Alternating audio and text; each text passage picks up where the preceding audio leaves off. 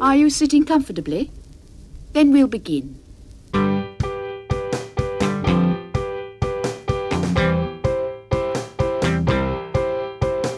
10 minutes left.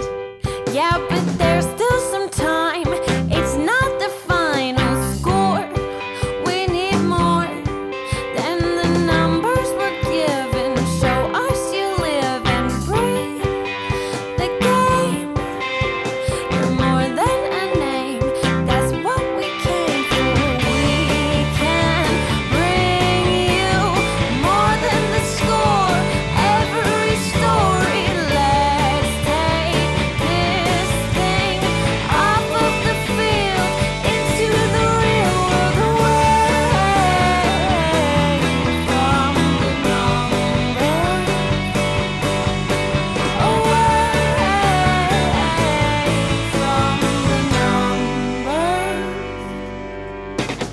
numbers. Welcome back, my friends, to the show that never ends. There's still time. The AFTN Soccer Show, broadcasting on CITR Radio 101.9 FM from the unceded Musqueam Territory at the University of beautiful British Columbia. I'm Michael McCall. And I'm Zachary Adam Eisenheimer. He's back from his secret holiday. No, we can talk about it now. Okay, so, well, we can reveal to everyone now that he was over in Spain at a Louis Rubiales Appreciation Society meeting. Wait. Who is that again? He's the head of the Spanish Federation that Oh, kissed yeah, the female player. No, don't. Hey, I am a hugger and a kisser, but please do not I leave me know. with that, dude. I mean, that was the most inappropriate thing at a World Cup presentation since the Queen gave a quick rub and tug to Jeff Hurst back in 1966. Oh my god. He definitely needs to go. And Yes. yeah. And it's quite amazing that he's still hanging on, to be honest. But your holiday, Yeah. you were partly in the House of Mouse. Yes. Well, you were down in LA. Let's just make mention Yeah, of so that.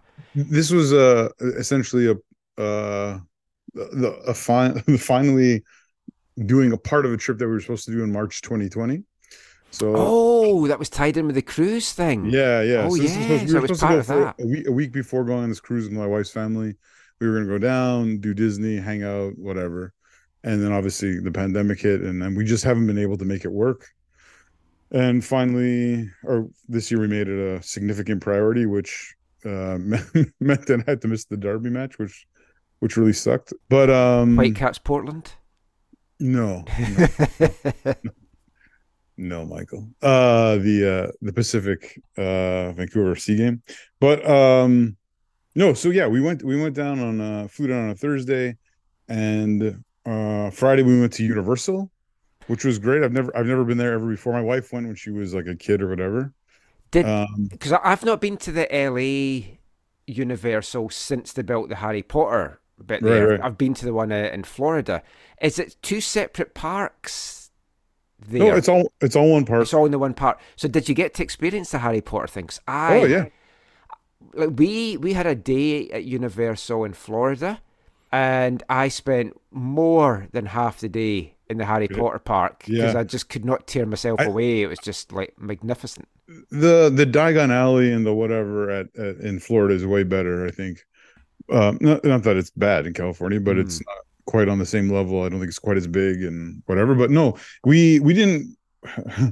We chose not to get a rental car when we were down there, so we were Ubering places because even though it was not cheap, it was cheaper than getting a rental car and parking it at our hotel and all this stuff. So we didn't get there. We didn't really do a good job of getting there super early. So we're probably there at like 9 a.m., like right when it opened. So we didn't. That's super early. It wasn't like our days at Disney, where we were there like for rope drop, which was awesome. But so we went in and we were like, we didn't do as much research for Universal as we did for Disney and stuff. Like talking about like friends of the show, like Will Silver. He helped us a lot. Him and Naomi helped us a lot with Disney, what to do and where to go and where to get the good food and all that kind of stuff. But so we went in and we just went on like the Kung Fu Panda like ride experience thing. That was like the first closest thing to the gate to, or closest thing to where we walked in and how we found our way about the park, whatever. And then the next thing we went to was the Harry Potter area, and so we had like, because it was early, we had like a really short wait for the ride where you're flying on a broomstick or whatever. Oh, yeah. Which, yeah, you would, yeah. Have you done? I assume Oh, you've done it with yeah, the other. yeah. Yeah, yeah. So that was quite. That was Did you pretty have a good. butter beer? Yeah. So we did that. We did the what's Buckbeak called? What is he? What kind of animal is he? Who? Buckbeak. Buck Buckbeak. Buckbeak? Yeah, Hagrid's flying dragon. Not dragon. Oh, is that what it's called? Griffin. Is it a hippogriff? A I hufflegriff? probably a I forget. hippogriff. Yeah, that's it.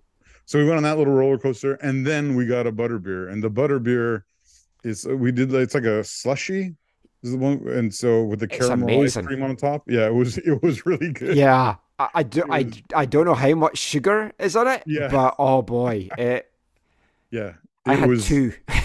Yeah, we only had one because we tried to have a lot of. We basically got everything and like shared it, the four of us, so we could like try more of different things and Oh, whatever. cool.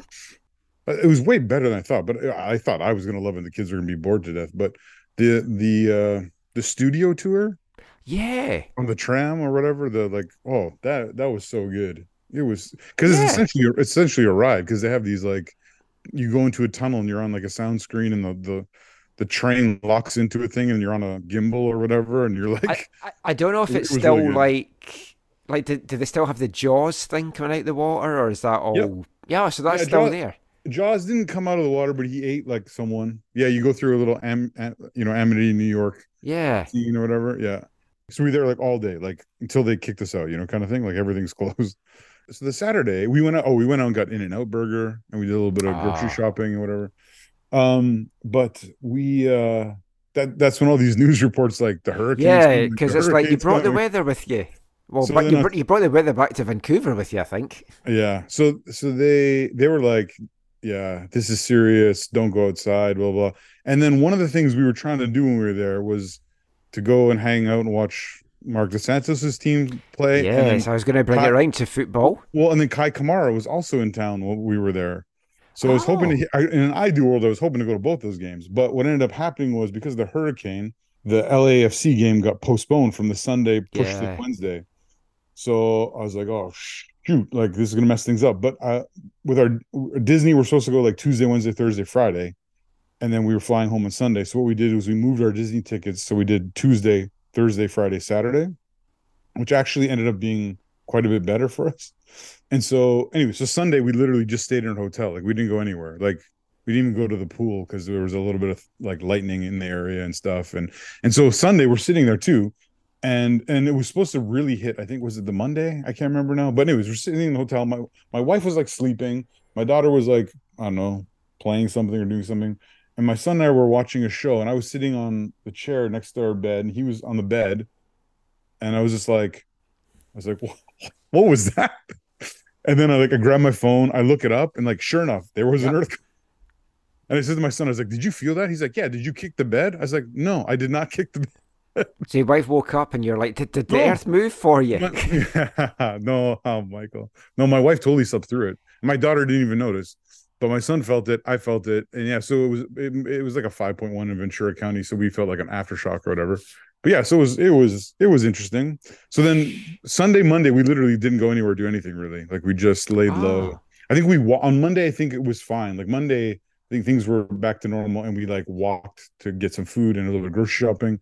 Tuesday we did Disneyland, awesome 16-hour day.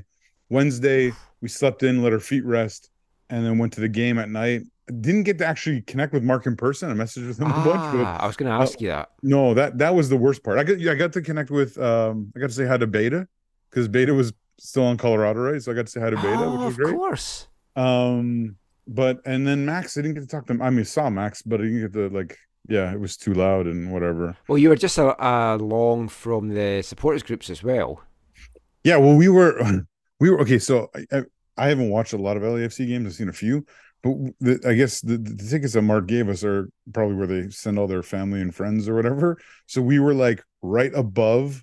So like on the player side, the bench side, they have these lower like VIP areas, and the one in the corner closest to the supporters is like a VIP area where there's no, because all the other VIP areas have like a little like a pseudo stanchion or rope preventing you from going on the pitch, but in the corner there's no rope, and it's where like all the celebrities come. Oh, So wow. like, so we were in like row J, so we were like, I don't know, 10, yeah, we were 10 to 15 rows up because there's this extra section in front.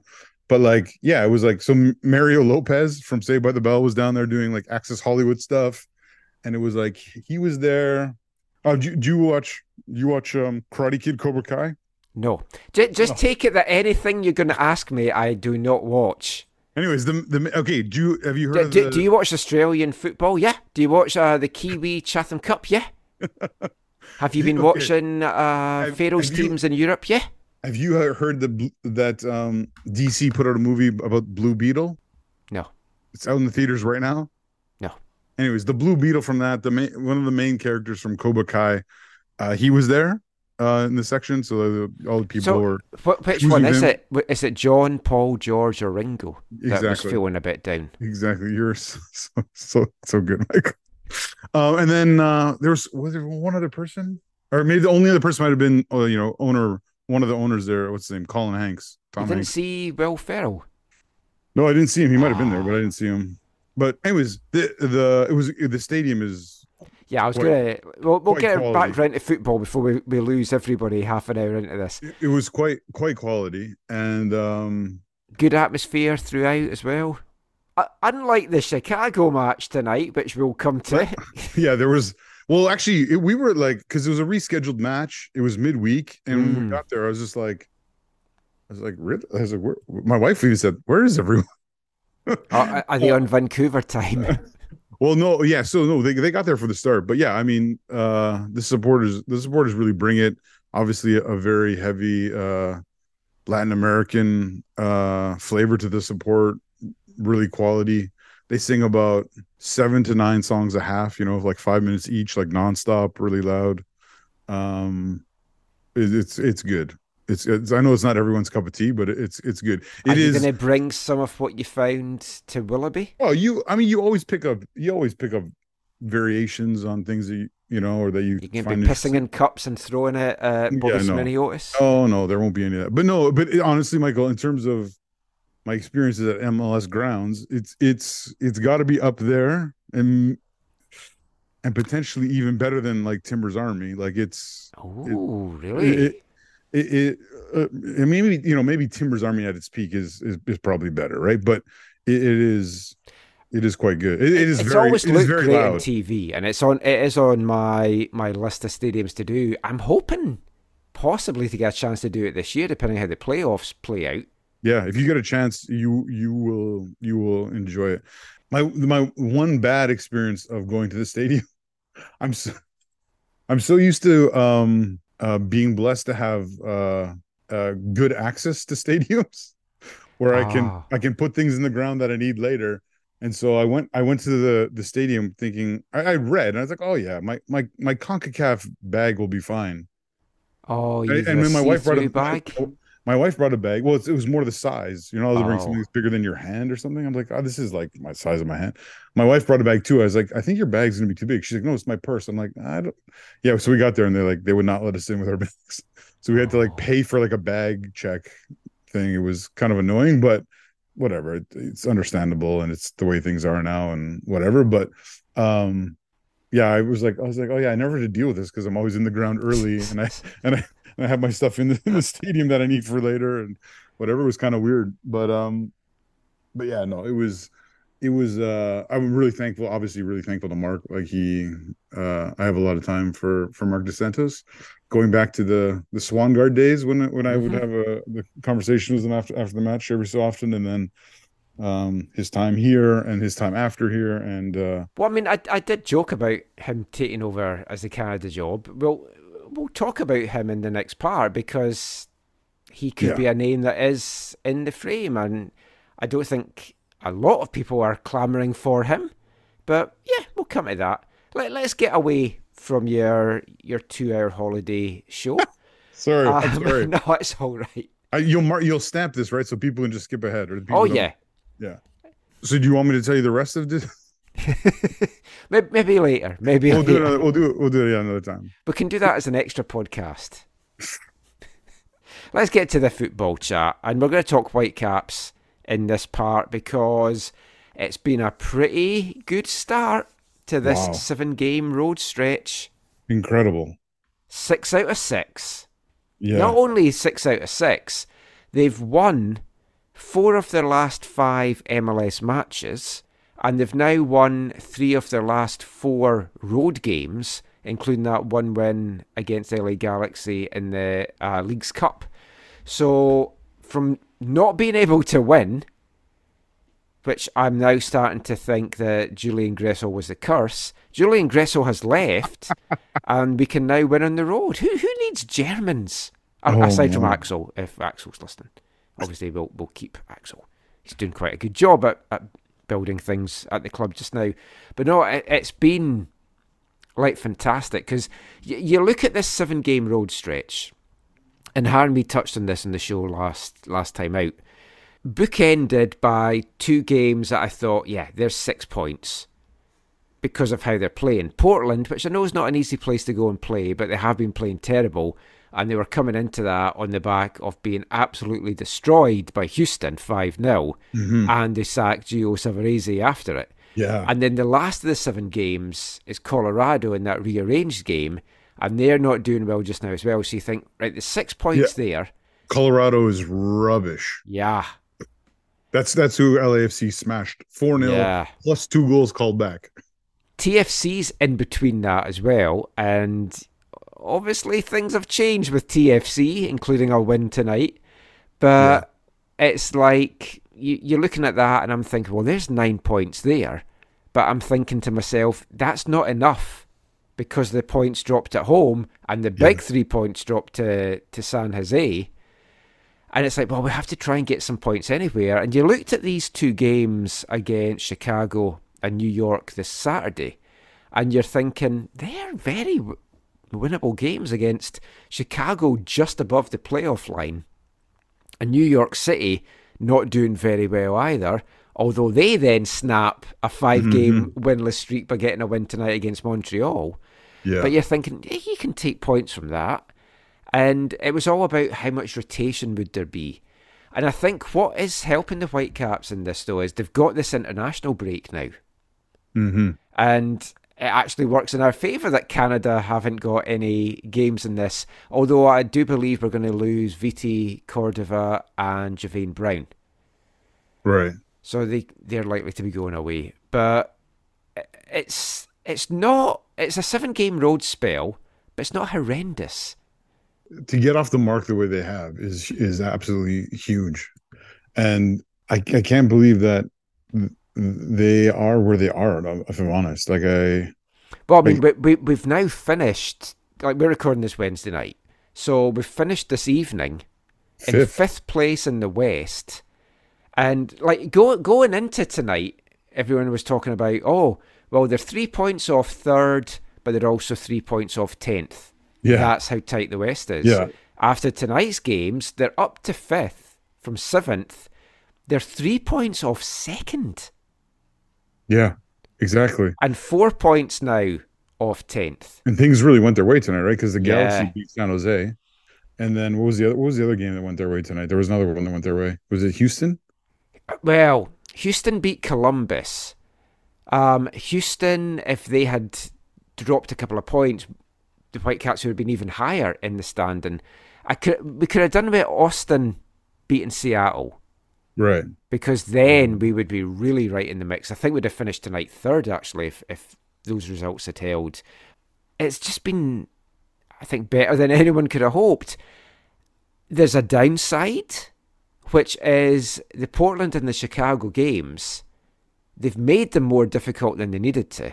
Both games, they could have been out of sight. I think you're being overcritical, although I think you're accurate. I think the bigger thing that needs to be maybe mentioned, or people have talked about this, but like both sides were quite poor. Yeah, that's one of the worst Portland sides I've seen. For a Cascadian derby, there was very little fight for them. Yeah. Yeah, they let them back into it in the second half, but they immediately snuffed them back out again. Did, But then did it you feel? let them back in 5 minutes from time, and all of a sudden you bring that brilliant crowd into it. Yeah, they didn't. Like Portland didn't really get the new manager kind of bounce that they were No. hoping Well, for. they maybe got it tonight. Right. But it also felt like, and you tell me if you feel differently, but like it felt like Portland were maybe hoping more to play on the counter, and the Whitecaps were also just happy to let Portland Yeah. have more of the ball. And it was like that ruined Portland's plan. Like they were out of ideas and Yeah, it's like, you didn't really have it. know what No, to you do. have it. No, you Yeah. have it. Which doesn't make for a great football match, but No. I think was you don't care when you get the result, right? No, but what I did like from both these games is how we started quick on the front foot. Yeah. We've got the most goals in MLS this year in the first half hour of games, 17 goals. It's league leading. Wow. But I saw that stat tonight in the Whitecaps match report, and it's like, oh, wow. Yeah, And that is I mean, interesting. we'll come to tonight's game in a sec, but I mean, that was just right from the off. They launched attacks, and it was a bit the same in Portland. I mean, it was a big 3-2 win in the end. They needed to manage that game better, but they got away with it.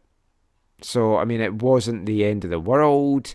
The 2 goals they gave up, I feel, could have been better defended. But Yeah. overall, it was a very, very good performance. And as you say, like Portland, managerless, well, interim manager, but they looked poor. And it's a shadow of Timbersides that we've seen up to maybe 3 years ago. They've been poor for a couple of years now. Yeah. Yeah. The Whitecaps have done damage to them in Portland for a couple of years now, or Mm-hmm. if it was 3 years in a row, or two years in a row, or whatever, where they've Yeah, gone they've down. done well. I mean, I was disappointed not to get down because I haven't been down There was a good since crowd too. Wasn't there like 100? 2019, I think. But Was there like 100 away supporters? Like it was. yeah, It it was bigger. looked It was pretty all I good. know is it was bigger than the last match earlier this year. I want to get down and see it because like a couple of months ago, I had a YouTube recommendation, which was about Walmart's closed its last store in Portland. There's no Walmarts now in Oh, Portland because of why is that? shoplifting and Oh, in downtown, yeah. yeah. But like on the outskirts as well, like everywhere in Portland, no Walmarts now. Really? Is Yeah, that so Target? Is that Target still downtown? Because I know that was having that I issues. don't know because that's what I was going to say. It's like since then I've had all these other recommended videos, and downtown Portland. Obviously, everyone knows about the riots. It looks like a war zone. The shops, even the ones that are still open, are all boarded up. They've got bars in the window. There's graffiti everywhere. There's Like stuff. Powell? What about Powell's? It's still there, Yeah. and the I forget. I wanted to say Zach's Delicatessen. I don't know if it was Zach's Delicatessen, but there's a lovely, like Jewish delicatessen, and they do turkey pastrami that's to die for. Hmm. So they had a couple of locations in Portland, and one of them's closed. Is the food truck place still there? There's still some pods, but a few of them have gone. And the egg carton place that we went to, Oh yeah, yeah. they're knocking that down. So that pod's Really? gone now as well. Yeah. Oh, that's too bad. That was a good one. Yeah, it was a bit out of town, but I mean, it was good. But like, like if any of the Southsiders that were there, like, let us know your thoughts on it because Hmm. these videos that I've seen, there's no other word for it. The place looked like an absolute shithole, and I've got to say, I'm watching that thinking, next time I go down, I think I'm going to stay in the outskirts and not in downtown because I Like don't Beaverton or something. possibly. Because I don't fancy like Caitlin taking Annie out for a walk while I'm at the game because it Yeah, does not look safe at all. yeah. That's So I'd unfortunate. like to hear the experiences actually, the Southsiders that did go down, if that's maybe a skewed thing from the YouTube videos or if it is true. But the stores, there's so many closed stores, and I'd be really curious if some of the food places that I've been to over the years, if they are even still there. The Flying Scotsman moved to Beaverton. It was a great fish and chip little place. Because yeah, it's not only just the rise. It was COVID first, right? COVID. Yeah, Then well, I mean, riots, COVID's decimated a lot of downtowns because San Francisco's been like that as well. So many businesses have moved out the downtown core that it's like a Yeah. ghost town as well. And they're having social issues as well with homelessness and crime and stuff as well. So it's like some of my favourite visits. It's like, I don't know if I want to go back there. Back to the football though. So the Caps were 2-up by half time. First goal, Ryan Gauld in the 13th minute. Not the prettiest finish, but good movement to set it up. Ali Ahmed to Sam. You've seen that. Yeah. You've seen the chemistry starting to come together. That maybe wasn't there for the San Jose game, understandably. Because like Richie Larea had a couple of passes where he was cutting it back or playing the passes and the runs weren't made against San Jose. Big difference in this game. It's like folks seem to have that chemistry which you would expect. They're on the same page. It was great build-up. It was slightly fortunate because Shop's shot was deflected by White. Yeah. And White gets the assist. Yeah, White gets the assist. I thought the finish was good from Gauld. I guess. I mean, it was the awkward... Yeah, it was the awkward deflection or whatever that totally. Yeah, maybe I'm being a bit harsh. It felt like Portland had no chance, right? Like, or the keeper had no chance. It was Bingham, right? Yeah. Bad hair. Yeah. It was like he had no chance whatsoever. Second goal though, the sublime pass from Ryan Gauld. It's like he's right at the byline, and you're like, how's he going to be able to get a cross in from there? Not just get a cross in, that was pinpoint of where he wanted it, onto the head of Brian White. I've got to say, though, if this was reversed, or if I'm a Portland fan, you're saying, how did Brian White out-jump Claudio Bravo, who did not seem to even get off the ground? You should not be out-jumped as a central defender for a ball like that coming in. Yeah, no, that's fair. It was very, very poor defending. Great header by Brian, though. I mean, he took it fantastically. That's what he's so good at. But I mean, you're 2-up at the half, and I thought, they're coasting. Portland are not. They're not at the races here. They're not going to get into this at all. But then they did get back into it. 7-8 minutes into the second half, Felipe Mora, and I will say, like, putting all rivalry aside and stuff, he's been through hell with his knee injury. This is his first start that he had this year. It's his first goal of the year. It was his first start since October 2021. And you saw the joy from getting the goal when he scored a second goal tonight. Yeah. So it's kind of lit a little bit of fire under him. It was even more than White. It was a very clinical header. Yeah. I will say, good cross in by Asprilla. But I don't know that Ranko should get out-jumped that way as well. I mean, Mora did well to get to it. I'm not sure Ranko could have got to it. It just felt he didn't really make a challenge to try and get to it. He was maybe just caught wrong-footed and just couldn't get up before it was too late, and it was in the back of the net. Speaking of Asprilla, do you see his bicycle attempt off his shin in the first time? That was quite nice. Yeah.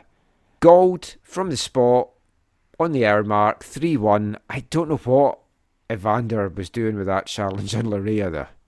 Yeah, I think Larea does well to go down with the contact, right? Like, he knows he's in the box. He feels the contact. He's doing nothing but going down. He also puts his body in a way where if for some reason, Vander, the defender, is foolish enough to go through me, or going to make a play for the ball, they're going to have to go through me, and therefore I'll when I feel the contact, I'll go down. And so, it was. It's like, if you're a defender, decision. You just don't give the attacker that opportunity to do that. No, yeah, but good PK from Ryan. Yeah, that should have been it. And then they did let them back in, Evander in the 85th. It was a nice passing play, but he was wide open in the box to finish it. Then it was nervy. And like I said at the start there, it let the crowd come back into it. Mm-hmm. I mean, they hadn't silenced the crowd, because the Timbers crowd, it's always a loud crowd. Win or lose, they get behind their team. But it maybe wasn't as fervorous as we've seen. But then you had 10 or so minutes where they were trying to really get the side, and it gave them a bit of a lift at first. But in the end, the Caps saw it out, I mean, fairly comfortably in the end. A lot to like from this. The chemistry, as I mentioned, Sam and Richie, I mean, we know what good players they are, but just that added spark, and we've seen a bit of it tonight. The Whitecaps on the wings now, and the pressing afterwards as well, they are going to be a handful for so many teams. It's still weird for me to see Richie Larea in a Whitecaps uniform. Yeah. Sam obviously is fine. It's normal, but Richie, it just still feels a bit weird every time I see him in the kid. It's I think he's done really well so far, I've got to say. No, it's nothing. Oh, no, I know. Yeah. You're not meaning that. But it's just, I wasn't sure. I mean, obviously, he had been playing with TFC, but I've also not had a great season. I wasn't sure if he would click as much as Sam, but if anything, he's clicked faster than Sam. In some ways, sure. Yeah. But they both looked good in this game, and I liked everything they did. And Ali Ahmed in the middle of the park, I thought was the difference maker for that. Yeah. And I was speaking to, in the post-game, I was asking the Vanny and the players about that. That felt something that had been lacking the last few weeks, which was that middle of the park. And now going to the three at the back, having Sam and Richie as wing-back options, wingers, however you wanted to call them, and then Ali in the middle with Kubis. Oh, it's so good, that midfield just now. Yeah. Even tonight, Sebastian Berhalter, I thought, came in and was excellent. No, I don't know how much you want to jump quickly into Chicago or whatever, but man, if there's one game where you're like, oh, okay, we could survive without Kubas, it was that game against Chicago. Yeah. Although I would have liked to have seen Kubas against Shaqiri. That would have been a fun battle. Yeah, but I mean, they got away with one, right? Because when they haven't, I mean, pre-Larea and Sam, they haven't, pre-Richie and Sam, they haven't done as well when Kubas isn't there. No. He's such a crucial piece to them. And they didn't really miss him tonight. No. Just to round out the Portland game, or the weekend's action, how Ryan Gauld did not get player of the week, I don't know. 2 goals and an assist. And the guy that gets it, I mean, he's a great player, obviously, Thiago Almada. 1 goal and 2 assists, but that gets him the more votes. Probably because a lot of folk out east haven't bothered to watch Portland, Vancouver. It's baffling to me, I've got to say. Also, White made the team of the week, which I thought was maybe a bit generous. He had a decent enough game. I didn't watch all the other games, but if he'd been on the sub team of the week, I could have seen it, but doesn't really matter in the grand scheme of things, I guess. But I mean, it was a great start to everything, and then they headed into Wednesday night full of confidence in Chicago, Soldier Field, which looked terrible, the pitch. Under 10,000. Yeah. 9, I've got it here from 9,000 something. It looked 9187. It looked poor. The atmosphere was poor. I tweeted out the Sector Latinos behind the goal. Full credit to them for trying to get some kind of atmosphere. It was like a morgue. There was just no atmosphere at all in the game. And the second half, it was a horrible second half. I was bored out of my head for a lot of that second half. It was reminiscent of some of their empty games out of Bridgeview, right? Yeah. But the stadium's even bigger and more cavernous. And I get the Whitecaps probably aren't a huge draw to people in Chicago on a midweek game, Yeah. So, I mean, I totally get that. But I thought the whole point of moving to Soldier Field was you would have more people coming along for stuff like this because it's more central. But, I mean, off the pitch looked bad. The pitch looked horrible with the markings and the game itself. In the middle. Yeah, The game itself wasn't a lot to write home about, so we won't dwell too much on it. Not a classic. Including the goal. Yeah. I will say, though, it was a very good first half performance with the Whitecaps. The movement, the wing play, the high pressing. Like, Chicago had no answer to it. And Chicago were turning the ball over. The Whitecaps were first to react to most things. They were just pouncing on the loose balls. They were breaking up plays. That was one of the best first halves all round that I think that they have played this season. Yeah, and they created a lot of chances, but you have to start taking that at this stage of the season. You definitely thought in that opening half hour or so when they had some of those really high quality chances that they were going to come to regret missing them. Yeah. But Gold could have had a hat trick between the 20th and 30th minute. Yeah, he rounded the keeper and yeah. Like I text you though, like Chicago was just impotent, right? Like their attack was awful. I mean, Kai had a chance or two or a chance and a half or whatever it was, but they were not good. They were not good. I don't see them holding on to a playoff spot. Not if they, not like that for sure. No. The goal, again, the link-up play between Gold and White, which I'll come to in a sec. We'll just talk about the goal. When I saw it, I was like, oh yeah, that's over the line. A couple of the angles made me question it, which is why angles are a bit weird sometimes, but it was over the line. Yeah, why do they not have proper goal line technology? No, why MLS doesn't have it. MLS doesn't have, okay, that's what it was. Because I was like, they never showed the actual proper, usual goal line technology. Yeah, I thought they had it, and it was a couple of years ago. I was like, what? How did they not know that? And then Steve had said, oh no, they don't have it. Yeah, there's no excuse. MLS, with the money they have, they need to have that. Yeah. I mean, when the World Cup was here, we got a whole session with FIFA about goal line technology, and we got to wear the little watches to see. It's just instant. You know right away. It's fantastic. You've got the technology. Introduce it. Yep. And it would have been a lot quicker. Totally. Because there was a few things tonight that I'm like, why is this taking so long to even look at that? In the second half, the thing that annoyed me the most in this game was Javaine Brown getting a booking for a fantastic tackle on Shaqiri. Oh, yeah. Wins the ball clean, doesn't even follow through on Shaqiri with studs up or anything. He pulls himself out and his foot goes into the ground and Shaqiri kind of runs into him. But because it's Shaqiri, I feel, and Vanny kind of said the same thing post-game, he just said, let's just say certain players get certain calls.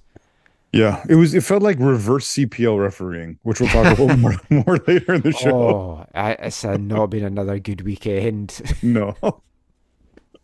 Please help these guys out. I saw Ishmael Elfath. He's over reffing in Saudi Arabia. Is he? I swear I saw him reffing a game in the Saudi league because the Saudi games are on DAZN. So I haven't watched the games, but I've seen some of the highlights. Oh, wow, I swear I saw Ishmael. And I looked it up, and I swear, yeah, because Ronaldo was mad, I think, because Elfath called him offside or gave a foul against him or something or other.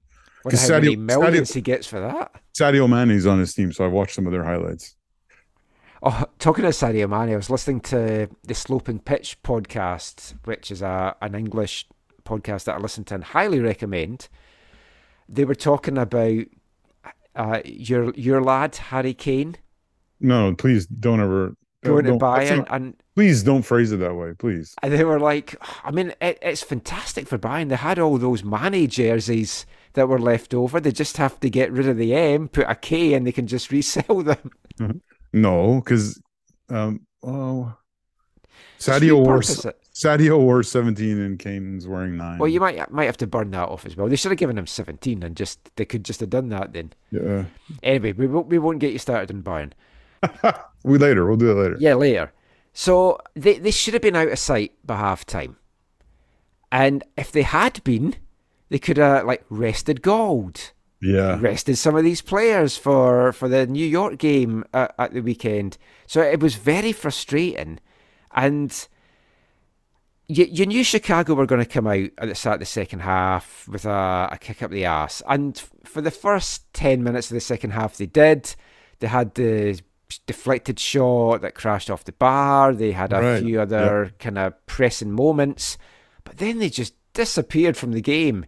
But the Whitecaps weren't really launching anything either. It kind of, I'm sure this wasn't the mindset. It was kind of like, well, we're not really in any trouble. Let's not exert too much here. And if we need to up our game, we will. But they didn't need to up the game because Chicago were awful. Yeah, they were. So it was a good win. Chicago were poor. we touched on the standings. The Caps are 5th. And it's incredible. At the end of this Wednesday, St. Louis clinched a playoff berth for... Oh, have they clinched it yet? I think they have.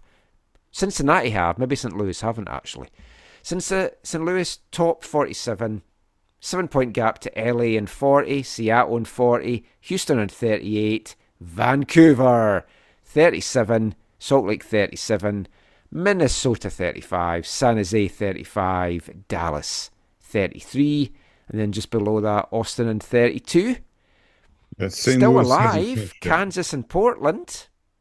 Because Dallas have done that thing again, which they were doing every year, and then they got out of it for a couple of years, and now they're doing it again. Great start, look comfortable for a playoff spot, and then inexplicably in the summer, they're just falling. And they've got a good team. I like what I've seen from Dallas. But New York City, next on Saturday. As I said, they had been 5-game winless before beating Montreal 2-0 tonight. Tough one for Montreal as well. That's got to be another winnable game. I know it's going to be a tough one. Even getting a point from this would be fantastic, I think, for the Whitecaps just now. But the way that Gold and White are playing just now, their link-up play, their chemistry, their understanding of where each other's going to be, this is some of the best football that we've seen from a couple of Whitecaps that I can remember in the MLS era. I'm liking the two-striker system. I like a two-striker system. I feel it's very underused in the modern game. And the two of them, it's really coming off just now. It could be even better, which is incredible. Ryan Gauld and Brian White are in the top 10 in MLS for combined goals and assists this year. Yeah, I saw that. I don't know if you mentioned this earlier, Michael, but I know it was on the broadcast for sure that Ryan Gauld is now the all-time MLS assist leader. Yes, for the Whitecaps, 23. In the Whitecaps. Taking over from Pedro. Yeah. I mean, when you think he's still got a couple of years on his contract, hopefully he's here for a lot longer.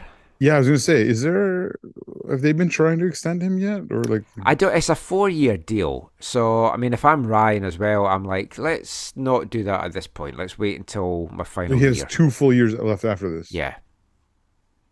Okay, yeah. But there's no big rush. And he's enjoying it. By the end of next season, it has to be done, or they have to... Yeah. They should move him for something. I think it would be a bit too early, but...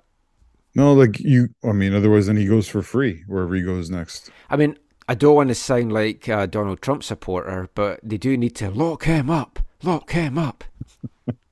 Is that's both his supporters and the opposition now as well, yeah.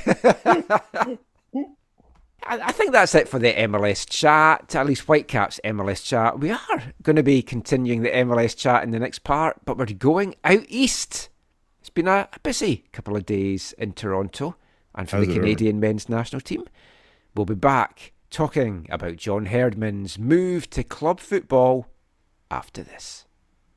Hi, I'm Brian White, and you're listening to the AFTN Soccer Show.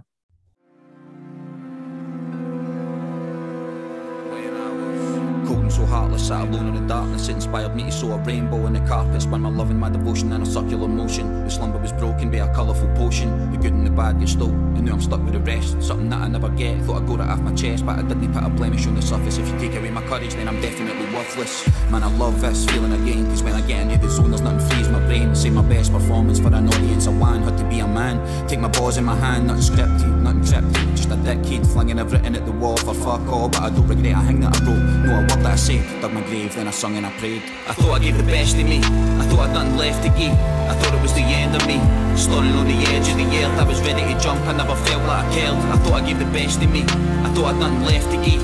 I thought it was the end of me, standing on the edge of the earth. I was ready to jump, you'll never guess what I held.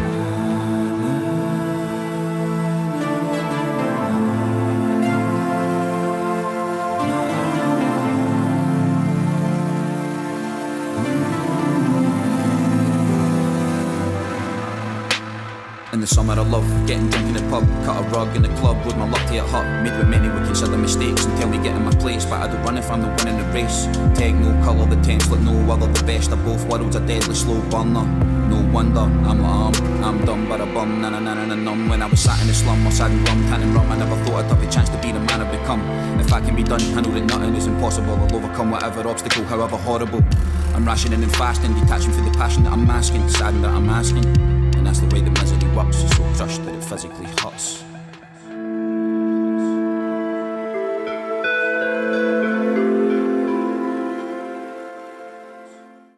Welcome back to the AFTN Soccer Show on CITR Radio.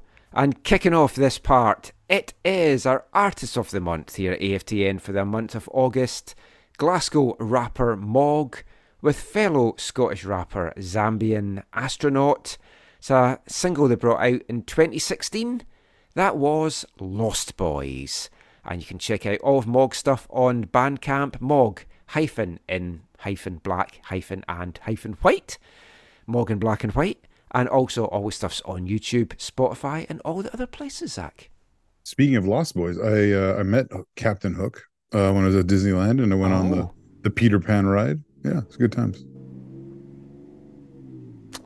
Is there a drag race happening outside your house right now? Oh, yeah, RuPaul's here. 100-meter sprint. Oh, different kind of drag race. Yeah, it sounds like, was that Engines I heard? There's been a lot of that tonight. I don't know. Sometimes it does feel like I'm on a speedway at night. I'm sure folk are just racing up and down the main road that's beside here when it gets to this time of night. Because we're doing another late record. It's after midnight. Happy Thursday, everybody. But you're talking to Lost Boys. Will the Canadian men's national team be Lost Boys without John Herdman? Or will they be improved boys without John Herdman? So because I've been away, and this happened right at the end of my time away, and I've been so busy with work, I haven't read and listened and done all the things I would have liked to at this point. So some of my perspectives might morph in the coming days or weeks as we find out more about this. But okay, I'll try and share as much to give you a bit of insight as well during this bit that we can. But I mean, in short, as everyone now knows, the rumours started a few weeks ago that Herdman was linked with TFC, and I've got to say, and Harmy said this in last week's show, we totally thought it was leverage to get what he was wanting from Canada Soccer. It was clear that all the leaks to the press were coming from Herdman's camp or representatives or whatever, but it would also appear that some of it was coming from TFC, and this may have been a done deal weeks ago. They just had to dot the I's and cross the T's. But I had also heard that they had got quite down the line with Bobby Smirniotis as well. They'd even got to the stage of talking to him about figures and salary and stuff. What when you talk about leverage with the CSA for Herdman going forward, he has his deal was to 2026, right?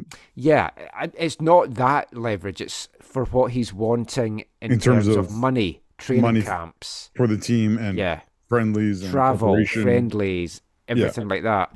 Because I mean, it's been widely reported, and Jason DeVos talked about this, I think, on that Footy Prime podcast that you shared with me, that they had a chance to play some games. I think Oman and Uzbekistan, right? Something like that. And then they had to check stuff, and by the time they checked stuff, it was too late. Right. And Mexico had come in to arrange the games. I think that was the two countries. It might not have been those countries, but it might actually have been Korea or Japan, and then Mexico. Oh, it might have been the Korea match that was supposed to be in London, maybe. Yeah, and then Mexico came in and said, "Oh, we'll do that instead." But it seems to have come out this week as well that I'd heard also, funnily enough, on the Sloping Pitch podcast that I just mentioned in the last part, because Saudi Arabia have bought Newcastle last year, they're playing a couple of friendlies in Newcastle, which I don't know what they're expecting. For crowds? I don't think it's going to go the way that they're wanting, and it's just going to be a catalyst for protests. And things could get very out of hand there. I do not think that's a good idea. But it would appear that Canada Well, had been offered to play Saudi Arabia in Newcastle, John Herdman's hometown. Yeah, let me just say this. From my experience, when Middle Eastern owners of stadiums want things in their stadium, they'll allow them in their stadium. When they don't want them in the stadium, they won't allow them in the stadium. Well, when Newcastle were first bought, all the Newcastle fans were turning up with like the Saudi headdresses on and stuff. And they had to be told that's culturally inappropriate. You're white people, you shouldn't be wearing those things. But no, this will be a catalyst for anti-Saudi protests, these games. Yeah. I really don't think that they've thought this through. And just because they own Newcastle United, it's not going to be a welcoming environment. But what an occasion that would have been for John Herdman to have taken his Canadian team to play at St James's Park. Everyone knows he's a Geordie boy and a magpie. Have you been to St James's Park? No, I've been to the Stadium of Light, but only for a stadium tour. Oh, okay. I've driven by St James's Park, and I've been outside Ayresome Park, Middlesbrough's old ground. We need to talk and see if we can get stadium tours added to our app. Oh, because I have one or two of those. I haven't gone into that app since that noticed. night of shame that I got to bed at 3:30. Yeah. We'll talk about that on like an off-season episode or something. Oh yeah, definitely. I've had some folk message me asking what we're talking about, what's the app, and I've told them, and I've said I'm sorry for you losing your life now. Yeah.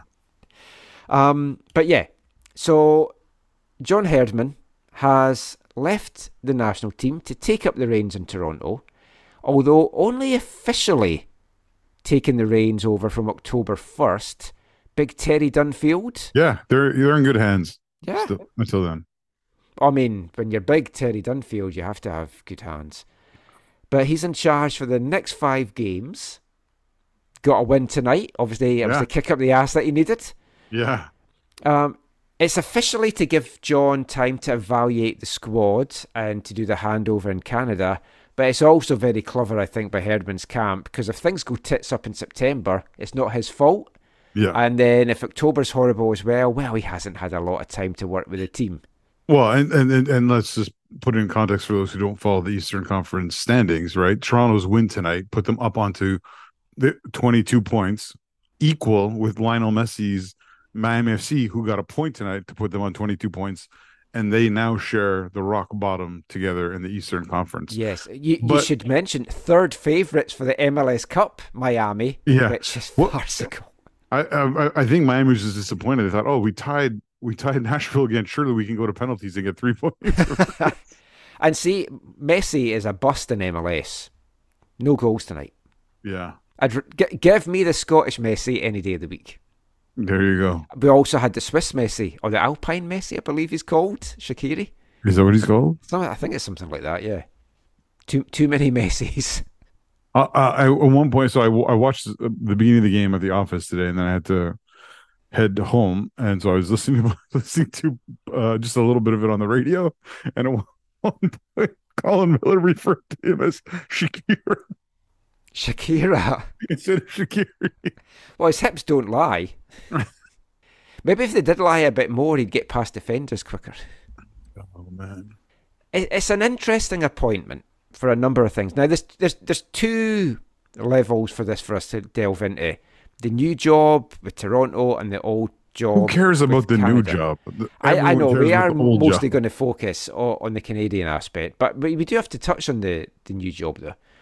So if we look at the whole national team situation first, the timing of his leaving is fairly good because there's not any important games coming up till November, which is the Nations League quarterfinal that if they win... Which is an extremely important game.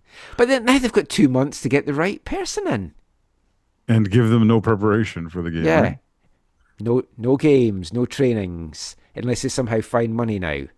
Well, that's the thing, right? So all the talk about this is how much were they paying John and how much of that money can now be allocated to his replacement? Or if they get someone who they pay less, can then that money be used for things like preparation or I read whatever. somewhere that there was 10 managers at the World Cup that were getting paid less than Herdman. Oh, So I so think he's on a big ticket. he was number, would that put him 21 in the World Cup? Yeah. So third, sorry, 22. Top 25 in the world. Yeah, I've heard that somewhere before.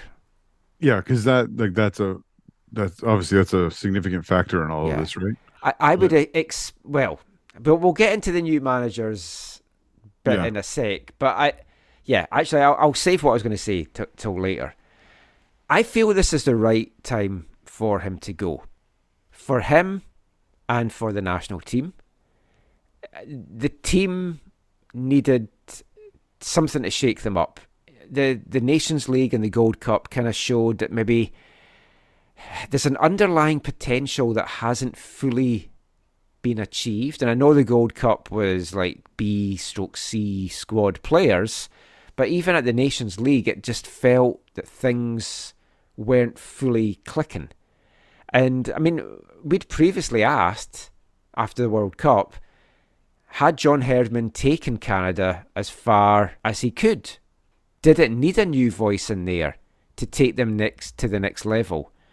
And he seems to agree in part because he feels there's another level to come from this team and said it needs freshness and it needs a different voice. There's a quote here I'll read from his press conference that says, "I think the organisation's undergoing a level of leadership change, and for me, this is the time. You feel that in your gut. You feel in your heart that there's a moment in time to step off and go and fulfil another dream. And that dream was to be on the grass with players day in, day out, developing people in the way that you haven't had that opportunity, probably since we were in our residencies with the women's national team." So he's wanting to be more hands-on, which also throws up the interesting question. He's never really done that. yeah. And there is a big difference in managing at club and at country level. Yeah, but like he said there, he has the way the women were set up were almost like a club, Yeah. for at least for significant periods of time. So yeah, is it the exact same? No. Is it closer than a normal national team coach's responsibilities? Probably.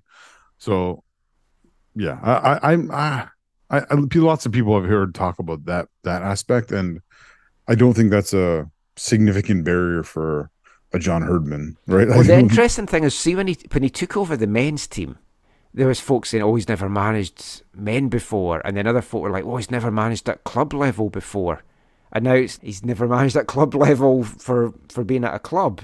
But do you feel this was the right time for him to go? I see the wisdom in your perspective in this, Michael.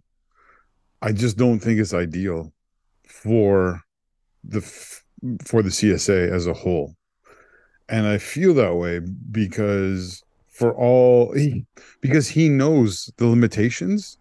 He knows, I think, how to get the most out of those limitations. I think with both the men and the women, maybe more. I'm not sure. My sense would be more significantly with the women than with the men.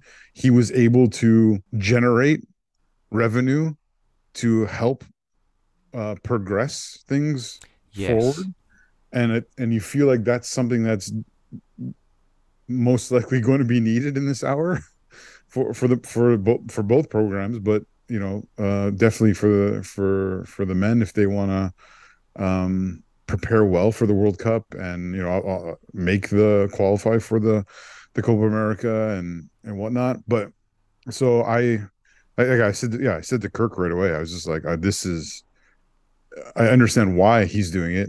I understand why it's now. I don't think this is great for the federation, which has more issues than you can count on one hand, right? Yeah. So I worry about in that sense. I also think, like, if he said before, and I think he would say again if you were sitting down having a pint with him, that ideally, he would have loved to keep going and to be the manager for a home World Cup for the men, in the same way that he, was the manager for a home World Cup for the women, right? And so I mean, what a place in history Yeah. That is. I don't think anyone's ever done that before. No, well, I don't think anyone's ever managed a male and a women's team at a World Cup before, so he's already got that. He's already got that one. I mean, the one thing I would say about the timing of it, and I was just thinking about this today after I'd put a rundown together for the show, he's not taking over till October 1st, and then the season's going to be ended mid-October for TFC. What was to stop him also being in charge of Canada till the end of November and still doing the TFC stuff? Because I genuinely think you could juggle that. You could, but I think for him, you need to make the break, right? Like it's... But this is such a key game. It's like if the women don't beat Jamaica and don't go to the Olympics, that's a disaster for the programme. Yeah. If the men don't win this quarter-final and get into Copa America, for preparation for 2026, it's an absolute nightmare. For preparation, for optics, yeah, it's all horrible. I mean, if they might not make the Canadian appointment till after this game and just keep Mauro Biello in charge because he knows the team and the squad and just keep all that together.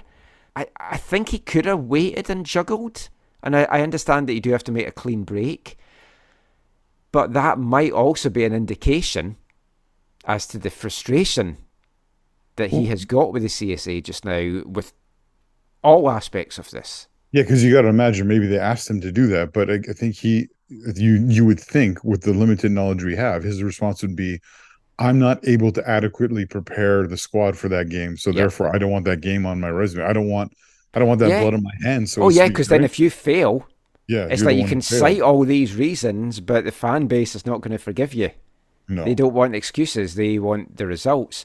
Now, I'll share. I do also want to say, sorry, I want to go back to, as much as I think that I would have preferred if he had stayed through to 2026 for the reasons off the field, I'm not saying that I believe he's the greatest tactician or always made the greatest, in-game or even, pre-game match plans or whatever. I'm not saying I agree with all of his setups, squad selections, positioning of players, all that kind of stuff, because I that's where I kind of do more agree with you in terms of the squad, the players can benefit from a different voice, from a different perspective. I just feel like holistically, for those off-field reasons, it would have been, without knowing who's going to replace him, I think he is the kind of person who could have got the most out of our current limitations. Yeah. Does that make sense? Yeah, no, that does, because that is a big worry.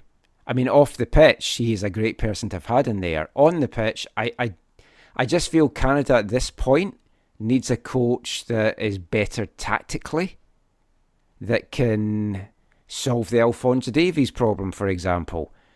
Just get this team playing to the ability that we feel is there, but we maybe didn't see in Qatar for whatever reasons, some of them tactical. So I think on the pitch, this is going to be good for Canada. My caveat for that is depending on who takes over, which we'll come to in a sec. Do you want to talk about some of these aftershocks, like experience in California? Yeah, like all the stuff that's coming out. Yeah. So, let me read a couple of things here. And this is stuff that he said because I shared an article with you from the Toronto Star, but this is also stuff that he has said at the introductory press conference. So, if we talk about the troubles off the field, John said, deep down, it's been a battle. As a human being, you go through these processes in your cycle. You just feel it in your guts, in your heart, with your family, and I've had that feeling for a while. It's not something that's just crept up on us. I think the team has been changing. Things are progressing at Canada Soccer in ways or changing there that for me, I need a different path now. Now, I watched at One Soccer did I think it was a 1 hour show on it. And something that Gareth Wheeler said on it, this will surprise you, Zach. I disagreed with him. he said he was getting quite irate and angry, as if it was like a personal slight to him that Herdman had left the programme. But he's involved with TFC, so on the other hand, it's a great thing for him, surely. But anyway, he said that John Herdman's been making out that there's all these things that he was looking for and asking for, but Wheeler says that Herdman has gotten everything he wanted from the CSA. Now, I can't say if that's true or not, because I don't know what John's asked for and what he's got. A lot of what he's got, and you touched on it there, he's had to raise funds for it himself to pay for it. He's had to make the calls to donors, to sponsors, to get that done. Now, that in itself is wearing on you. Now, from conversations that we've had with him, he's been clearly frustrated. And we know that certain things, World Cup preparations, hotels, training camps, they were getting sorted out at the last minute. He was still making phone calls trying to get things sorted out end of August, September last year. Another thing that I think I've mentioned this in the show before, I don't think this is breaking any confidence, because it was just John sitting and me just chatting away as two guys that know each other at a WFC2 game. So he came up to sit beside me while we were watching his son play, and we're just chatting away about football, life in general, not as a media manager, just two guys that have known each other for a number of years talking about the game. And I said to him, would you fancy a club? There's been these rumours that you'd love the Whitecaps job. And he said, I tell you what's exciting me just now. I want to be in charge at Copa America. I want to challenge myself against these South American teams. Now, there was no need for him to lie to me or whatever, because it wasn't anything apart from just us chatting away. He was really looking forward to Copa next year, and you could see the excitement. Because then he was talking about going down to Vegas for Nation League, and it was the same excitement. Yeah. So for him to walk away from that, it's clear how bad things had gotten, that he's like, yeah, this was a great opportunity for me, but I don't think I can even get myself to this stage. Now, other things that's come out, the CSA apparently have not been happy with him going public and stuff. And one thing that apparently really annoyed him in June was when he was on TV saying, we've got to get serious about football in this country. Yeah. And I can't remember if it was the Athletic or the Toronto Star that quoted an unnamed Canada Soccer source saying that there were some people in Canada Soccer that wanted him fired there and then. Which is moronic. Yeah. He's speaking the truth. Yeah. We're hosting a World Cup. Yeah. And if we don't get serious about the game, we're going to be a Qatar. Yeah, because he, in one sense, is saying, look, these people are just happy that we have the tournament. They don't actually care about winning it. And if you want to, football is not about making an appearance. It's about winning, right? So if you want to be serious about football, you need to be serious about winning.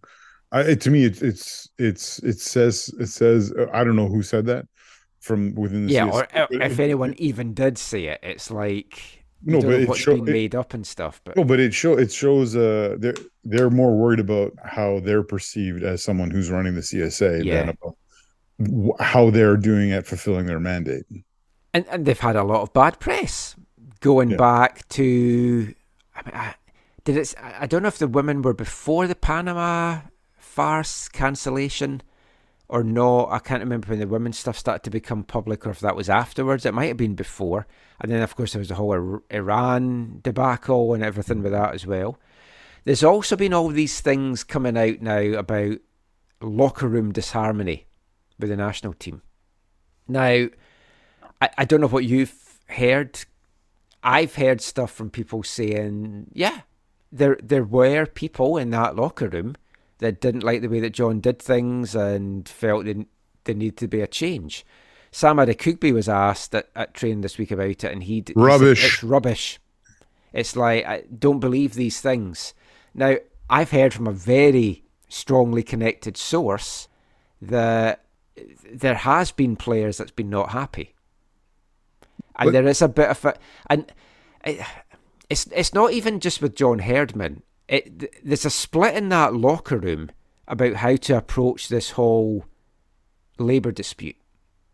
Oh yeah, and we've known that for a while. I think, like, without sources, like, you see it. Yeah. You've seen how what it means to different players, and at least partly we've observed that the players who are in more significant leagues making more significant money, it's less of an issue for them. Whereas Yeah, those but who are it's not making even just that. There seems to be a split of a lot of the older players are driving this. It's not just all the older players, it's younger guys as well. But then yeah you've also got younger guys that's like, yeah, making good money, and they're like, well, I'm playing for my country, I'm making good money at club level, which is, for me, what it should be. yeah I know it's an old-fashioned viewpoint maybe, but you should be playing for the jersey and for the love of your country. yeah. The money you get from your national team Yeah. should not And I be know that's not what the same drives for you. everyone, because you might have guys playing at teams in countries that aren't paying as much and they want to get whatever. So there's been all these things coming out. So Herdman's quote at his press conference, and I want to read this in full, it's a little lengthy but not too bad. There's been a lot of, I'd say, noise that you've had to deal with. I think with all of those elements, that's where this team are currently coming out of the back of a World Cup, with labour disputes and deals that individuals with deals that challenge the culture. It's not been easy, there's no doubt. Before I read the next part, that's clearly a little dig at Alphonso Davies, who has arranged his own likeness deal, which I said in the show I didn't think was a good look because it breaks from the pack. Yeah, And I take that's what John's meaning from that. And I agree with him. It doesn't help team. If you're fighting for it and one guy's going off and arranging his own thing, it's not a good look. I don't care who it is. yeah. It doesn't help unity. Yeah. It doesn't help build the brotherhood. Yeah. Yeah.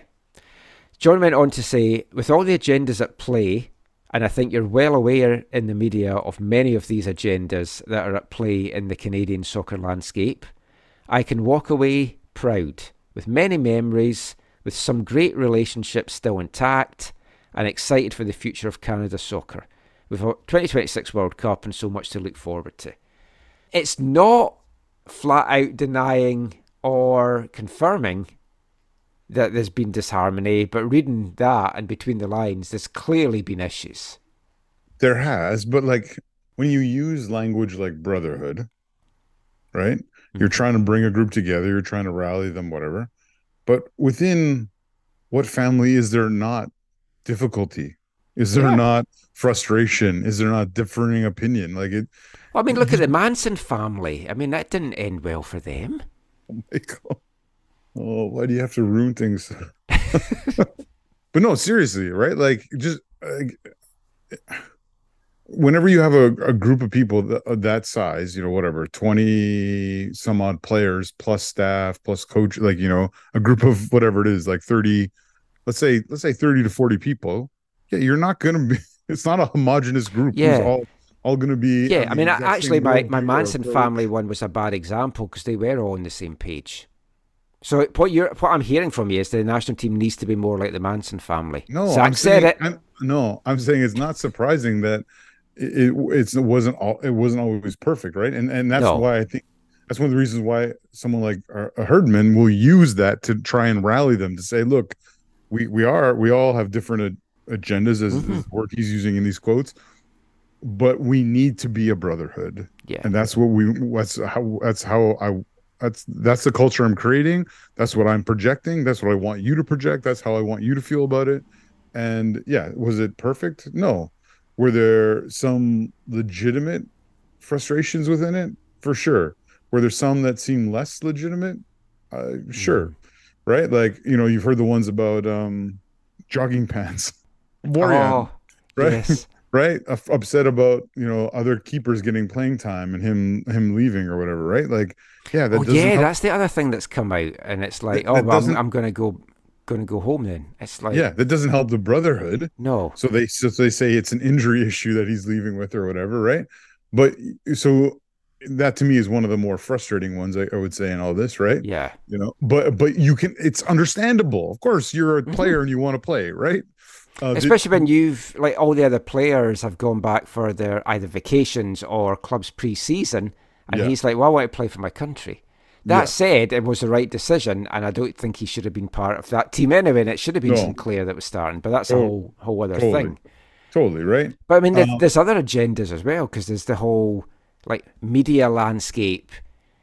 TSN aren't happy that they can't show these games, and it's like hatchet jobs all the time from them about the CSB deal, which obviously isn't perfect, but it's like that's a non-issue, not like a. But isn't it? It's just it's all this negative thing, and if you're the national team head coach, you have to stand up there and answer questions on it and be the figurehead. Yeah, but TSN can whine and cry all they want. They're the ones who wouldn't pay for the rights, so you can't not pay for the rights. Oh, I know. Yeah, let's not retread that. But you look at John Herdman's legacy, and it's fantastic. He's won medals with the women, with the men. He's got us to our first World Cup since 1986. He's done a great job with this team. I do feel league finalist. Yeah. I do feel he's taken it as far as it could have gone, but you've got to look back and say the culture that he's put in place, and I'm not a big fan of a lot of the motivational stuff that he does, and Gareth Wheeler did say something that made me laugh because he was talking about he even flew that astronaut guy over and he doesn't come cheap. Been talking about him getting everything that he wanted. Like all that stuff, I'm not really into that. And I do question how that's going to go down with an Insigne on a Bernadeschi. Because I don't think it went down well with the likes of Scotty Arfield and players like that. Maybe I'm wrong there, but that aside, what John Herdman's done for this programme, what he's done for this team, he's installed a belief. He's got people pissed off that we're not winning Gold Cups, we're not winning Nation Leagues. And when you look at what the attitude to this national team was 3 or 4 years ago, John Herdman's done a fantastic job. He deserves the plaudits, and he doesn't deserve some of the personal attacks that I think I've seen in some places from unnamed sources and stuff. Has he done everything right? No. Is he perfect? No. Is there better managers out there? Yes. Could he have been better tactically and with how he handled stuff? Yes. Managers are like that. I'd say the same about Vanny. And it's like he's done a great job. His legacy is massive, and he's in the annals of Canadian football and history. That said, I hope it now ends there and he fails at TFC. I knew you were going to say that. Moving on to TFC, and we'll come back to the national team in a sec. Herdman said any coach in North America would give a left arm, right arm to get the job, which is tough qualifications. Not even the head coach of the Paralympic team had to go through that. I mean, we've mentioned there's a big difference with working day in, day out with players. Now, maybe John will thrive in that. It's something he's clearly wanting to do and experience. And I'm torn. I like John. Yeah. I wish him well. I just wish it wasn't at TFC because I don't wish them well. Is he up for that job and that challenge, do you feel? Because it is a huge challenge. They are an absolute clusterfuck just now. I think he's up for it, but he's also you got to remember, this is an organization run by MLSE. He's going from a situation where funds are very, very limited to where if he does things right, funds will be like the cash will be flowing. Well, that was the question for you, because it's like, what is the approach for TFC going to be? Are they just going to keep throwing money at it? Because they have pissed away money on Bernadeschi and Insigne.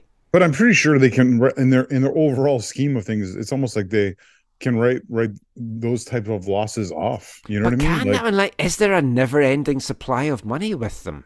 I think so.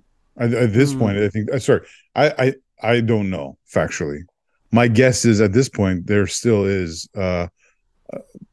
pretty significant reserves for them to continue in the vein that they have been, and even more so if they have a coach they believe can get the best out of that.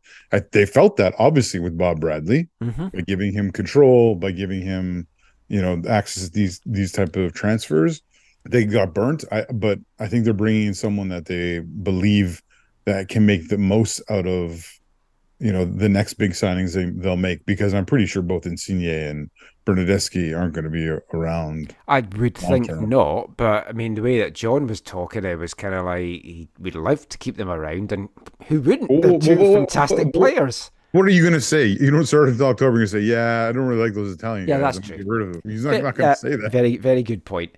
But for me now, TFC is at this fork in the road. And they can either keep going by throwing them the money at big name players, bringing some players up from their academy, TFC2 or whatever, or they can go and say, right, we might have 1, maybe 2 more years of heart, but we're going to go down the youth road. Now, if they were going to do that, I think Bobby Smirniotis would have been the guy that got the job, because he's made for that kind of role. Yeah.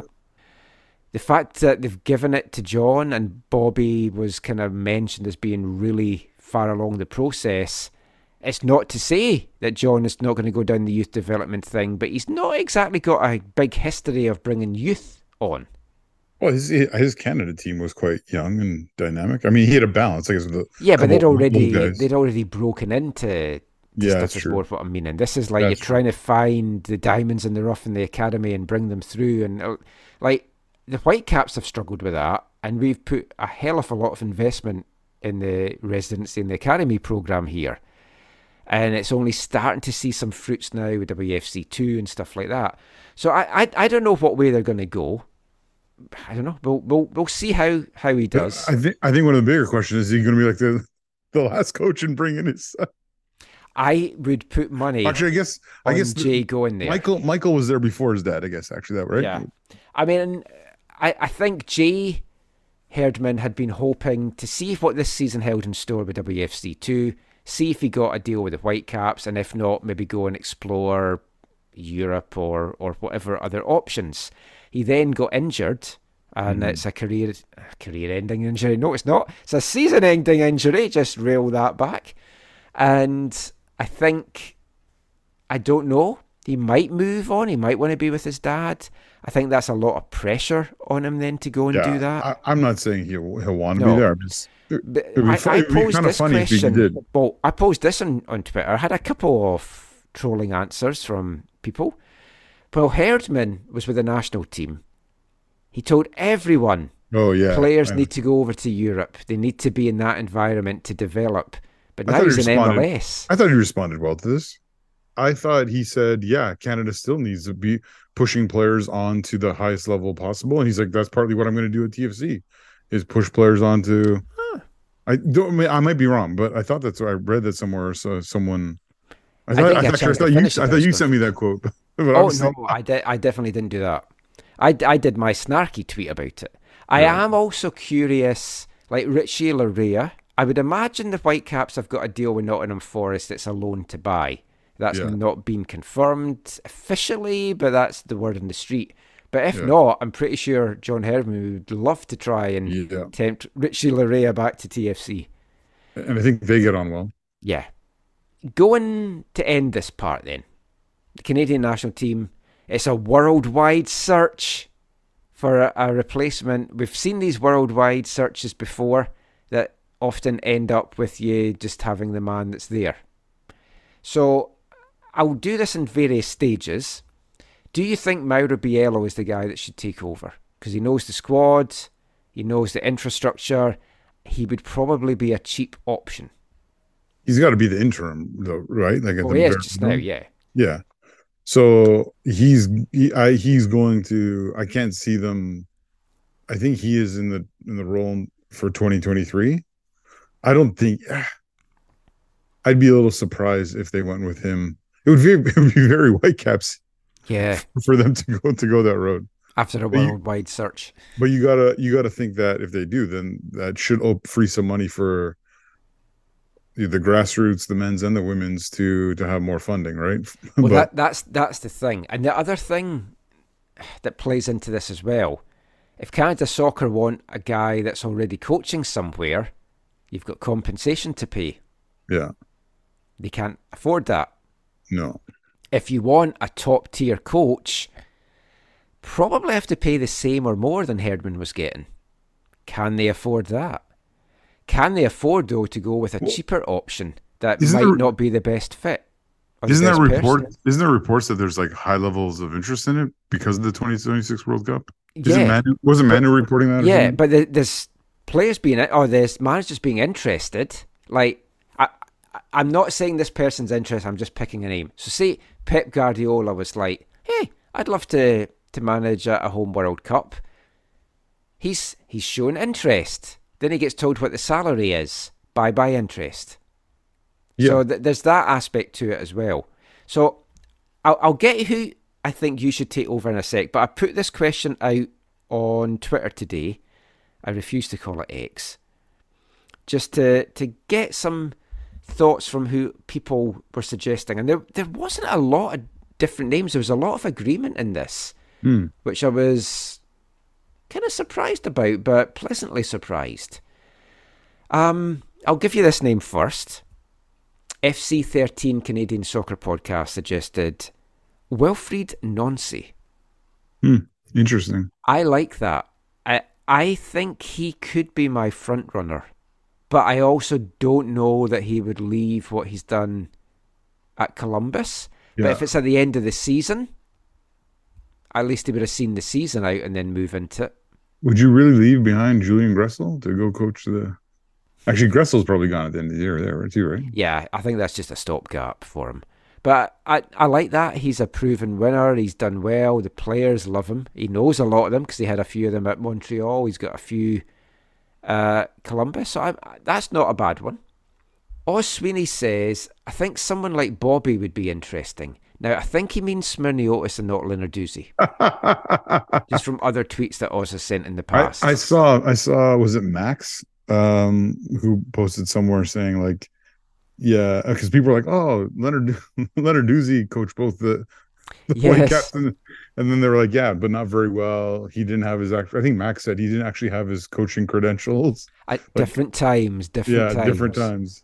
So yeah, Smirniotis is obviously the one that's being referred to. I've heard people mention him a bunch. Now, what I would say is, I think Bobby Smirniotis is a fantastic manager. He should be at a higher level, I think, than CPL. With all respect to CPL, he should have got this TFC job, I believe. I don't think he should be near the national team as head coach, because that's a big step from going Sigma, Forge, Canadian national team. I think he's a quality coach.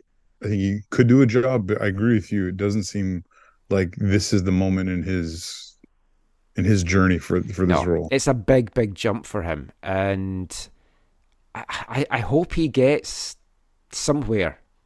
This season with Forge as well, and we'll touch on this in the next part. It could go either way for Forge, but he might need a change himself because he's been there for so long, and they might need a fresh voice. Oz also said he'd rather see Smirniotis get a CSA board seat and help improve growth across the country, which I also agree with. He feels that we need a proven top-level international manager if we are to seriously take the next step. Now, Greg Petrie came up with a very interesting one. Thomas Christensen, the current Panama manager. He's done some good work with them. He's experienced in the region. And as a bonus, it weakens a CONCACAF rival. Yeah. Those are all valid points, but that doesn't really excite me. This one will. Michael Phillips, Grimmy in the 604, Robbo. Just so everyone here can go fucking mental the first time he mentions bringing Fonzie along slowly as he develops from a young world-class player into a bona fide World Cup star. I like that one. Well, Robbo did play a role in that, but yeah. Now, AFTN photographer, residual image. We love Tom. We love Tom. No idea where he's coming from with this. Nick Dazovic. He said, at the very least, he should be on the short list. No, he shouldn't, Tom. No. I think you've had heat stroke from taking photos with your camera. Dasso, yeah, I think we've talked about this before, but Dasso is in Vancouver because he wants to be with his family, because he spent, so much time abroad, or I don't know if he was on his own for that, or made his family travel, but he's made a choice to do that. He's had opportunities. he'll have opportunities in the future. I also feel he's a little bit too old school for what the national team is needing just now. Yeah, maybe. Here's one for you from Cameron CD Pryor. Oh, Julian yeah. Nagelsmann. It may seem like a stretch to get a big name like that, but he might take a pay cut to do it just to pad his resume. That aspect I'm not sure about. But as someone who has helped a team overachieve in a World Cup, and his familiarity with Davies might help as well, would be an interesting one. Yeah, that's never going to happen because you'd have to pay Bayern a ton of money. Yeah. So that's never going to happen. Plus, Nagelsmann was not interested in coaching a national team at this point in his career, and yeah, that's a Geordie non-start. Pete also thinks Wilfred Nancy would be good, and not Bobby because of the lack of international experience, although he is a great coach. Derek Cockram is one of many people that have suggested Jesse Marsh. Oh my! He's still getting paid by Leeds, so he might do it. He's a good coach, didn't get a fair shake. Big Shiny Ball also suggested Jesse Marsh alongside Bobby Smirniotis and Bob Bradley. I do wonder if Bob Bradley might be in the mix, you know. No, that'd be awful. I think it would be as well. But how many times has Scotland had an English manager, Michael? And how well was that received? Never. We have had a German. I had this discussion with Axel 2 weeks ago. We were talking about Bertie Vogts and the disaster that he was with Scotland. I was close to getting a cap for Scotland, it felt, at that point. He was just capping anyone that was Scottish. Yeah. We trailed the Faroes 2-0 in the Faroes and then got a 2-0 draw at the death. Too bad he wasn't around in the Ryan Gauld era, eh? Oh, yeah. But no, seriously, like I loads of folk are mentioning Jesse Marsh. I don't. Why would you want an American to coach the Canadian national team? It's not off the top of my head, though. He has done U23, U21, U20, something like that with America. Oh, Jesse? Yeah. Oh, yeah, and he was assistant coach to Bradley, right? Yeah. Wasn't he? Yeah, and he didn't have the job himself. No, but he's coached in Montreal, so he understands a little bit of Canadian. I like Jesse Marsh. I would not. I don't care what nationality they are. So I genuinely wouldn't mind if an English person managed Scotland. I'd draw the line at Germans. I don't believe you. Hey. I don't know. I would prefer if the coach of the men's and or women's national team were not American. I don't really like that idea. You putting all your money on Jorge Vilda? No, Michael. No. I knew you were going to say that. I knew you were going to say that. Giovanni Savarese might appreciate the challenge Derek Cockram feels. And Pamadou Ka, just cause. Pa doesn't have any international experience, right? Yeah, Ancelotti's out because he's going to Brazil, right? Yeah. Ancelotti's been another name that is mentioned by a lot of people. Pamadou Ka would be an interesting one.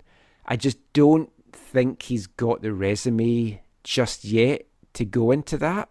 No, yeah. He needs to have been at an MLS team or a European team, top level, to then go into that. I'd love to see it, but no. A couple of folk were suggesting Vanni Sartini. Not on this Twitter thread, but on Facebook and stuff. Please, no. I wonder. I don't think he's necessarily the right fit, but I wouldn't be surprised if MDS inquired about the job. Well, I was going to say MDS. He was very close, we'll say, to getting the job before. Yeah, maybe got a little bit screwed over when Herdman took it. No, or before that, I think Flores. Yeah, was it Flores or was the other guy who was not great? Oh yeah, it's been so many of them. I can't remember if it was before Flores or after Flores. It was one of those ones that he was very much in the mix, and I think expecting to get it. Yeah. Now Mark Starr has also waned a little bit as well. Yeah. But, I don't know that he's the right fit, but yeah. Who would you like? Who is your number one candidate just now? Well, like I said, I would have preferred Herdman to stay for this season, to get us through the awkwardness that we're in, or at least a year or two of the awkwardness. But I don't even know who I want yet, Michael.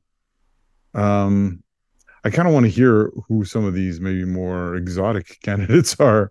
Yeah. To see to But we need to find not him, but someone like a Goose Hiddink. Yeah. That kind of guy that's going to come over and just breathe new life into it. Bora Milutinovic. Do you remember him? No. Oh, he was like a Serbian dude who like coached the Americans at USA 94 and coached Mexico at a World Cup and coached like I think an African or two nation and another CONCACAF nation. I think he went to like 4 or 5 World Cups with 4 or 5 different teams. Someone like that would be kind of interesting. But no, I agree with what you're saying in terms of like a Gus Hiddink who has like a tremendous amount of experience. But I feel like Gus Hiddink per se is not a fit because he feels more like a manager for a year or two, not like a 4-year plus kind of situation, which this team needs a 3+ years. It's a job that a lot of managers will want. It's a very desirable job because you're guaranteed to be at a World Cup and you're the hosts. Now, with that comes added pressure.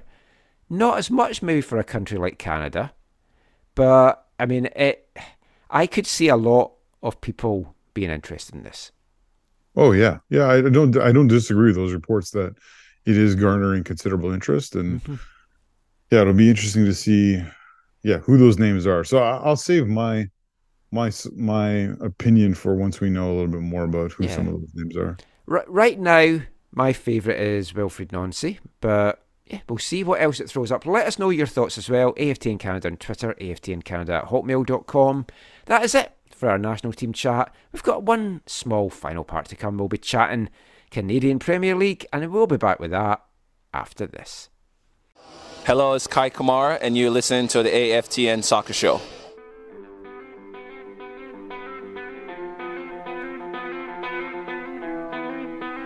Keep telling myself I'll never make it.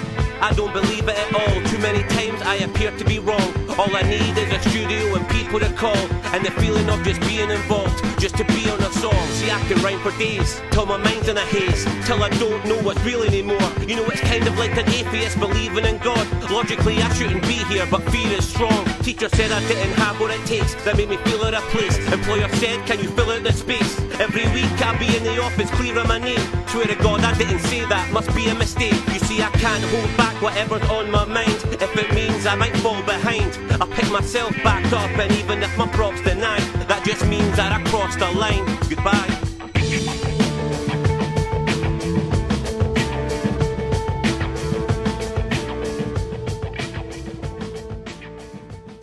Welcome back to the AFTN Soccer Show on CITR Radio 101.9 FM. And kicking off this part, I thought I'd go for some more Scottish rap. It feels a month for it. That is Edinburgh rapper Deco with a song just released this year, 2023, on Word's SOS label. That was Fear Itself. You can find that on all the usual musical places. What are you fearing for Vancouver FC, Zach, going into the last quarter of the season? I don't know. I'm not fearing too much. Well, you can't get relegated. Yeah, that's true. Not yet. Hopefully that's coming down the road. Whitecaps under 19s moving up. Not for Vancouver FC, obviously, but just for the league as a whole. Yeah, I guess. Yeah. I was going to say, maybe not getting any more victories, but I don't fear that. So. Well, I might be going Saturday, although that curse is broken now. Sunday, the game's Sunday. Oh, I might not be going Saturday then.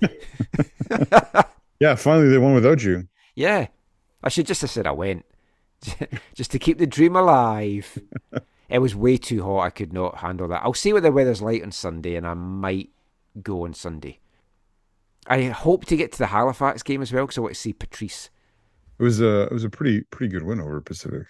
It was, and you missed it. I did. Coming from behind. But enough of your time in the hotel room down in LA. It was also the same for Vancouver FC against Pacific. It was a very good victory. The CPL standings just now, though, they are tight as a gnat's chuff. Heading in to Sunday's top-of-the-table clash this week between Cavalry and Pacific, 1 point separated the top 5 teams. It felt like a very... Did you watch the game? Oh, yeah. It was... I only got to watch the highlights, but it felt like that's what I meant. Yeah.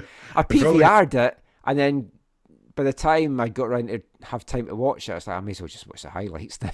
It felt like a very Cavalry kind of game. If Felipe fantastic crowd. Yeah, if Felipe was with us, he'd be like, oh, Tommy, very physical, wear you down, whatever, win a penalty, score 1 goal, and yeah. And it wasn't Meyer Bevan that went down for the penalty. Yeah, but he scored it, right? He did convert it, yes. That's unfortunate. The Cavalry now lead by 4 points. They're on 36 with 7 games to go. Pacific, Ottawa, Halifax and Forge now all sit on 32 points from 2nd to 5th respectively. So they're the ones in the playoff spots just now. York still in the hunt in 6th, 3 points back on 29th. And then cut adrift. Yeah. Valor 7th on 20 points. Vancouver on 17. Those 2 teams have still got to meet once as well. Battling to avoid the wooden spoon. You have to feel just now Valor's probably just got the edge, but I could see that one going either way. We'll come to that in a sec. I tipped Cavalry to win the regular season. I'm sticking with that. They are playing some really nice stuff just now. Yeah, like I said, I don't think Sunday's match was nice stuff. We got the result, don't get me wrong. That's what I class as nice stuff. But they they're moving the ball around well, and like Willie Akio's come in and has been fantastic. Yeah. Akio and obviously Ali Musi is very high quality. Meyer's great at diving. And scoring. But more so diving. They have a good squad. But, yeah. I'm excited by Halifax's rise. I mean, my dream, because I hope to go to the CPL Championship game this year, and my dream is it's going to be in Halifax so I can finally get out to Halifax. Yeah, that would be nice. What's his name? Nimick. Is it Nimick? The center back. Yeah, is it true? Like I've read a couple of headlines. I haven't dug deep on this, but he's getting some looks from other parts of the world. Like people are paying attention to him. Possibly. Folk has been saying he should be a guy that should be in the mix for 2026 for Canada.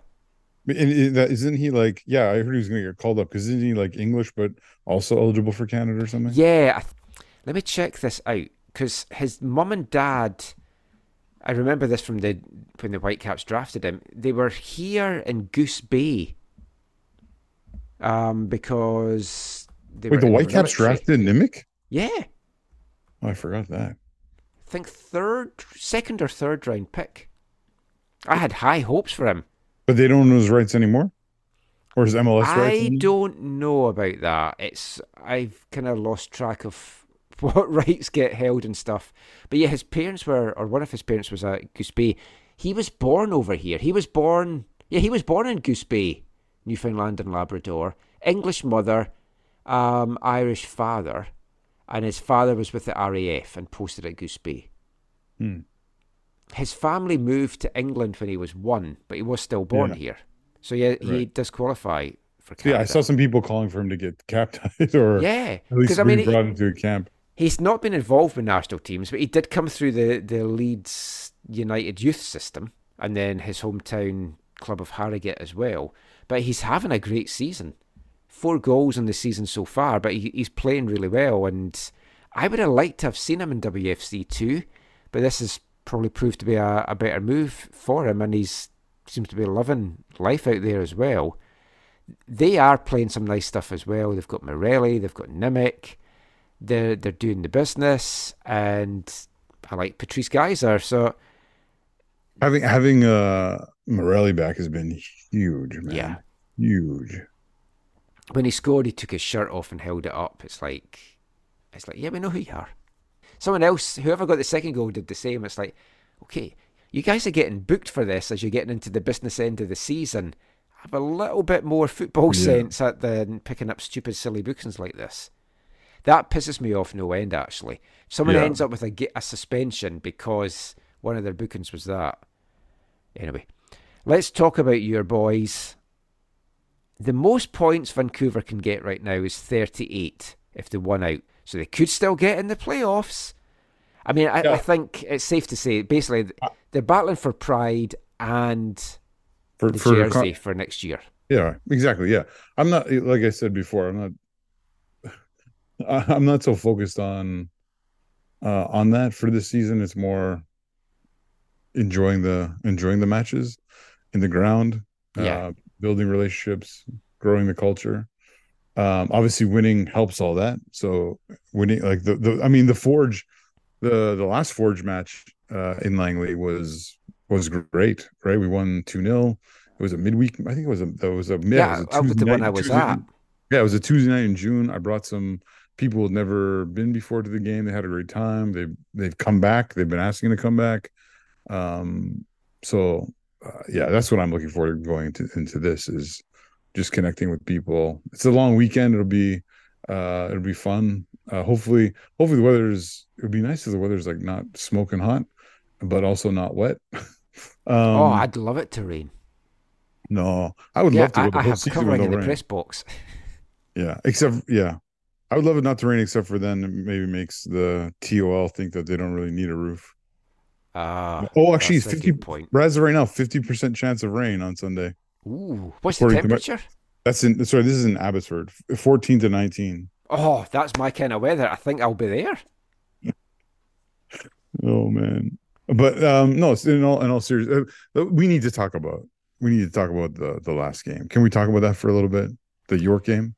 Yeah, I'm trying to in my brains remember it. It was the game where York, just like our first CPL victory, gifted us a goal as Kintave stripped a retreating defender who had the ball, stripped the ball of him. Actually, if I'm honest, Michael, if there was VAR, which the league desperately needs, as we'll talk about in a moment, I think the goal would have been called back. I think Kintave would have been called for a foul if there was VAR. He makes foul-ish contact with the defender, wins the ball, passes over to a fairly wide open Gabby Bitar, who scores his third goal in 2 games. Yes. It's coming back to me now.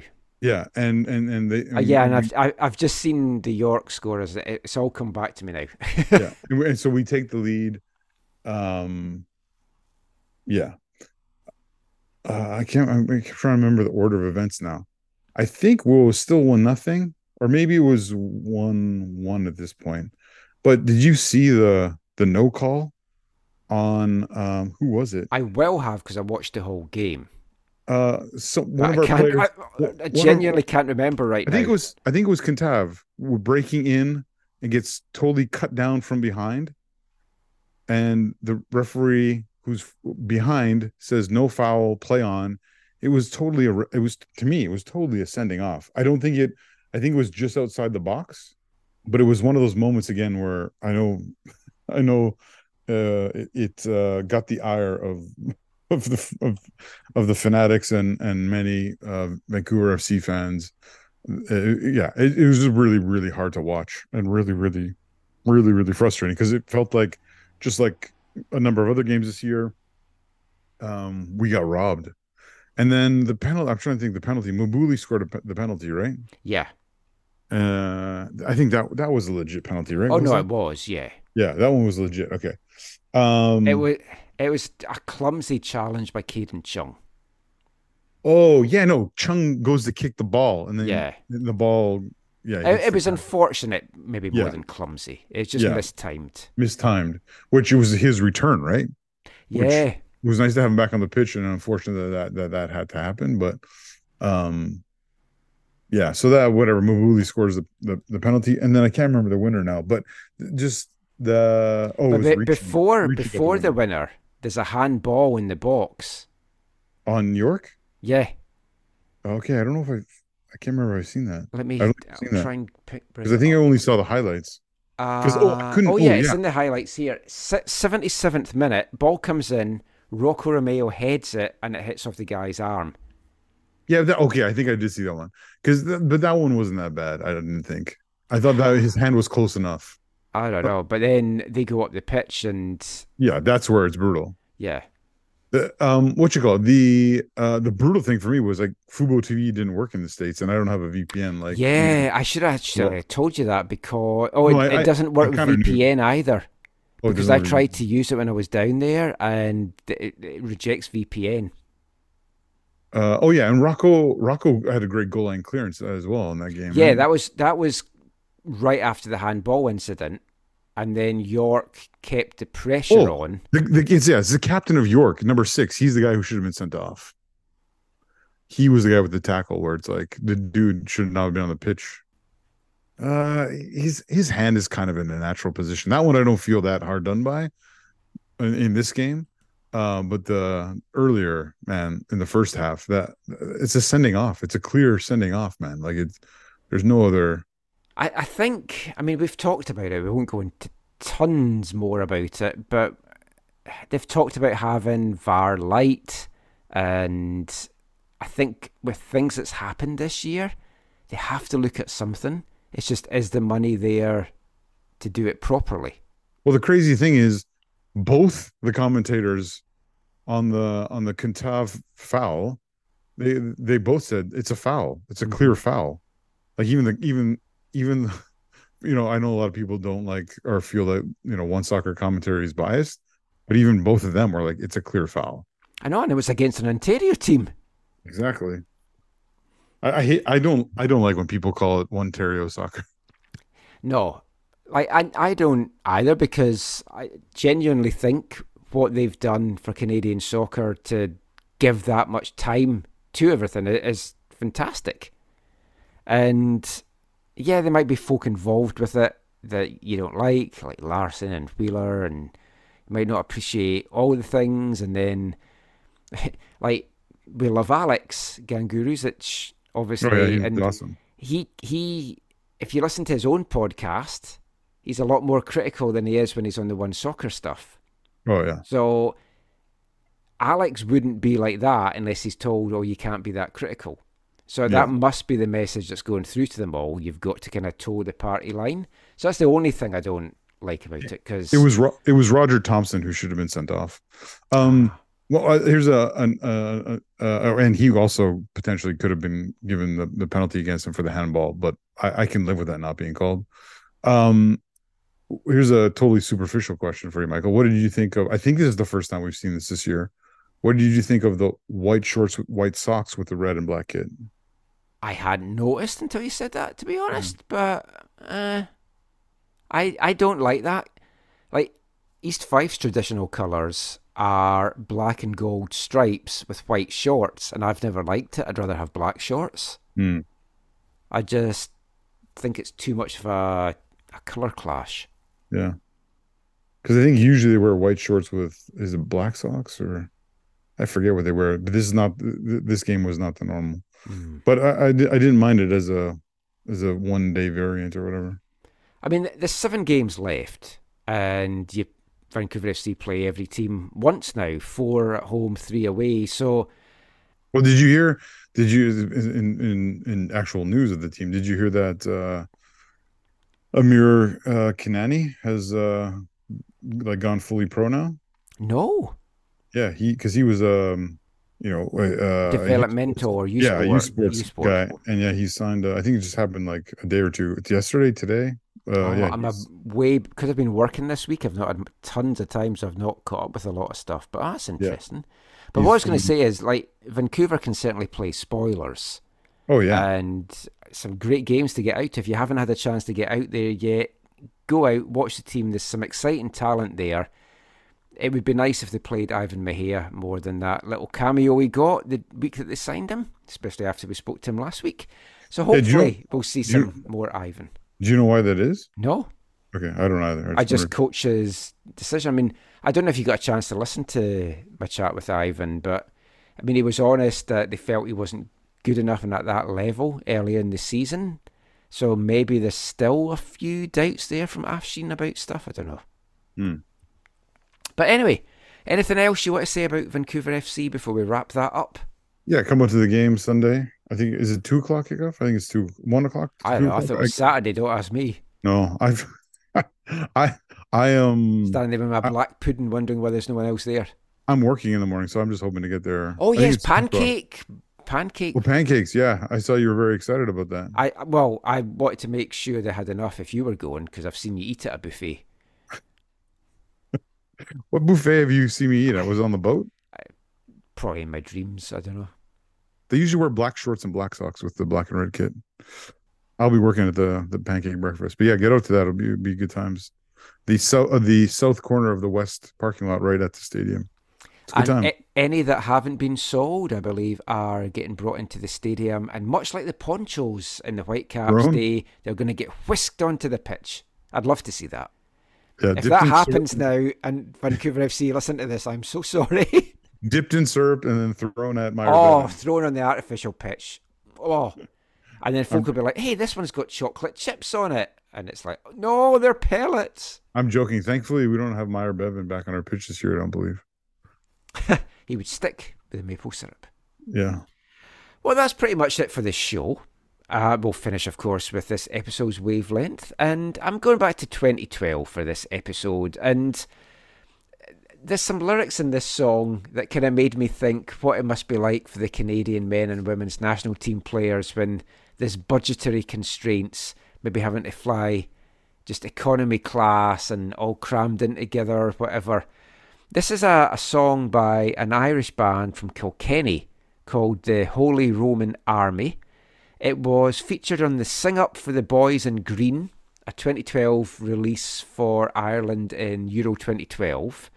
And it's a fictional imagination of what it was going to be like when the Irish national team were arriving at the airport to fly down for Japan and Korea in 2010. And just how irritated Roy Keane would have got by certain things. This is the Holy Roman Army. Royston flies into the heart of darkness.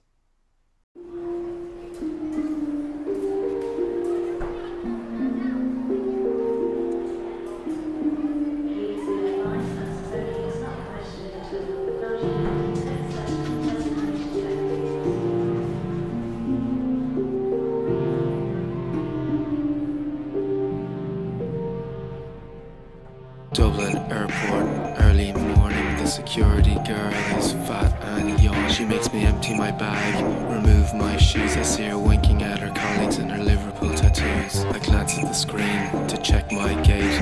The flight is running over 2 hours late as I begin to rage and boil within. Here comes Matty Holland with his harmless grin. Roy, myself and a few of the lads were saying, since we're waiting around for the flight, maybe we go into Butler's Hot Chocolate, have a cup of coffee, a little Tiffin Square maybe? You come in, Roy. Do I look like I want a fucking Tiffin Square?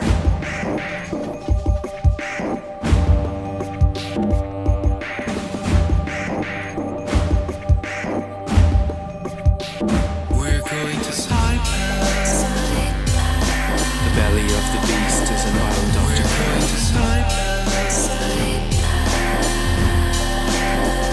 We're going to Cyprus. Ray Tracy did the bookings, so I'm sure it's grand.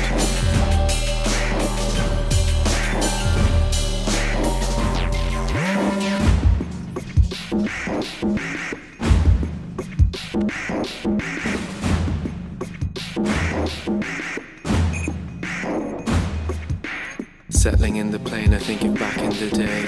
Lasers in first class, lap it up, making hay. Cramped in the cheap seats with the chicken or beef in some wagon of a stewardess giving me grief. I demanded dignity, equality, cutlery, crockery, the sacred things of which they made a mockery. I fought for this legroom, this freshly squeezed juice. The lad's way of thanking me is calling me obtuse.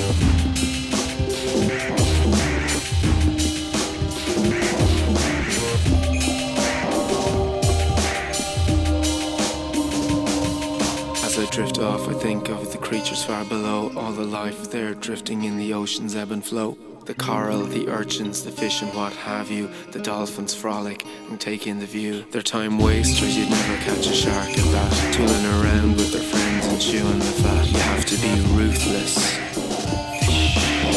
That's how you get to the top of the tree. Or the equivalent of a tree when you're living in the sea. Brain Kenny Cunningham wakes me from my dream with his dull eyes glued to the tiny TV screen. A Matthew McConaughey rom-com vehicle. The plot as sweet and thick as treacle. This mediocrity is what you'll tolerate. Don't blame me if I can't save you from your fate.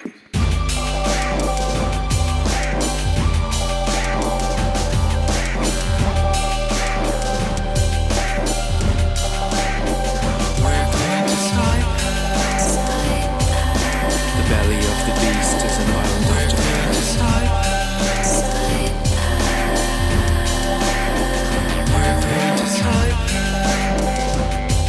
Ray Tracy did the bookings, sure, I'm sure it's good.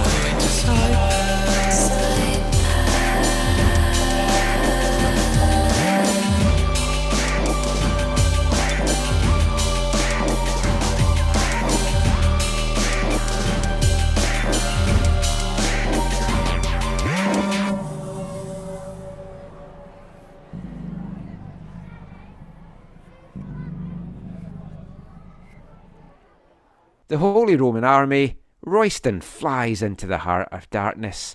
Fun little pastiche. Although I imagine that was pretty much what Roy Keane was like at the airport and on the flight. That is it now for this episode. Before we go though, Zach, any final thoughts? Anything that you've learned this week? Where can folk find you online? You'll find me on the artist formerly known as Twitter. At Zachary AM. Yeah, if you have a chance, get down to BMO Stadium in Los Angeles. It's That's good so time. weird. It is so weird. Dude, they have like there's BMO ads down there. Like there's I don't know if they bought some bank down there or whatever. I think they did. I was talking to a banker this weekend in my wife's family, and he was telling me that how rhyming they were slang? doing. No. Oh. But no, they. Yeah, it was weird. All these BMO ads down there, but it's a nice little ground and much more enjoyable to go to than out in Torrance or Terrence or whatever to the University Stadium at the old Home Depot Center, whatever it's called nowadays. A much better ground, for sure. Sunday, September 3rd, Vancouver FC is hosting Forge FC. It's a 2 p.m. kickoff, so gates will open at 12:30. Pancake breakfast is at 11 a.m. Yeah. Is it just pancakes? Is there bacon as well, or? Because I'm working, I have no idea. I think it's just pancakes.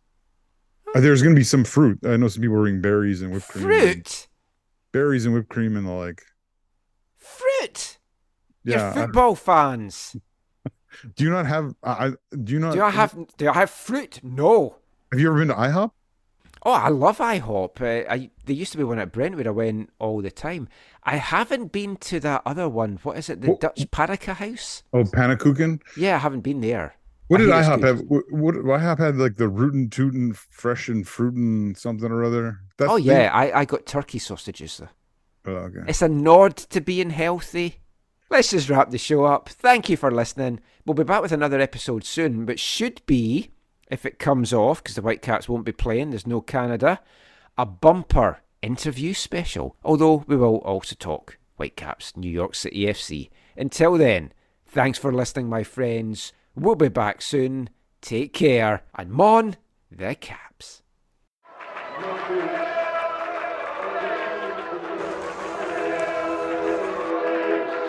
Going to your first match is an experience you never forget. The atmosphere of what's going on around the pitch looks beautiful, and you always look and go, wow, I'd love to play here one day. If you get the bug, it's going to stay with you for life.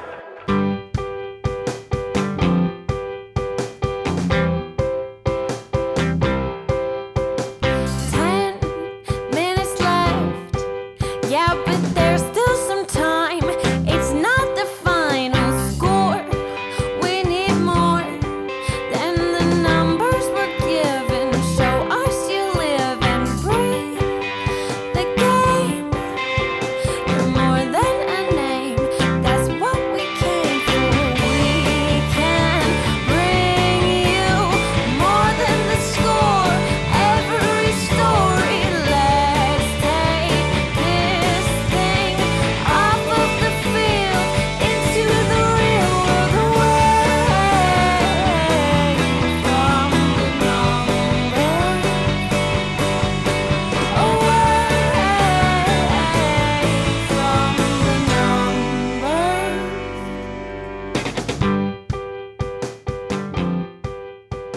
AFTN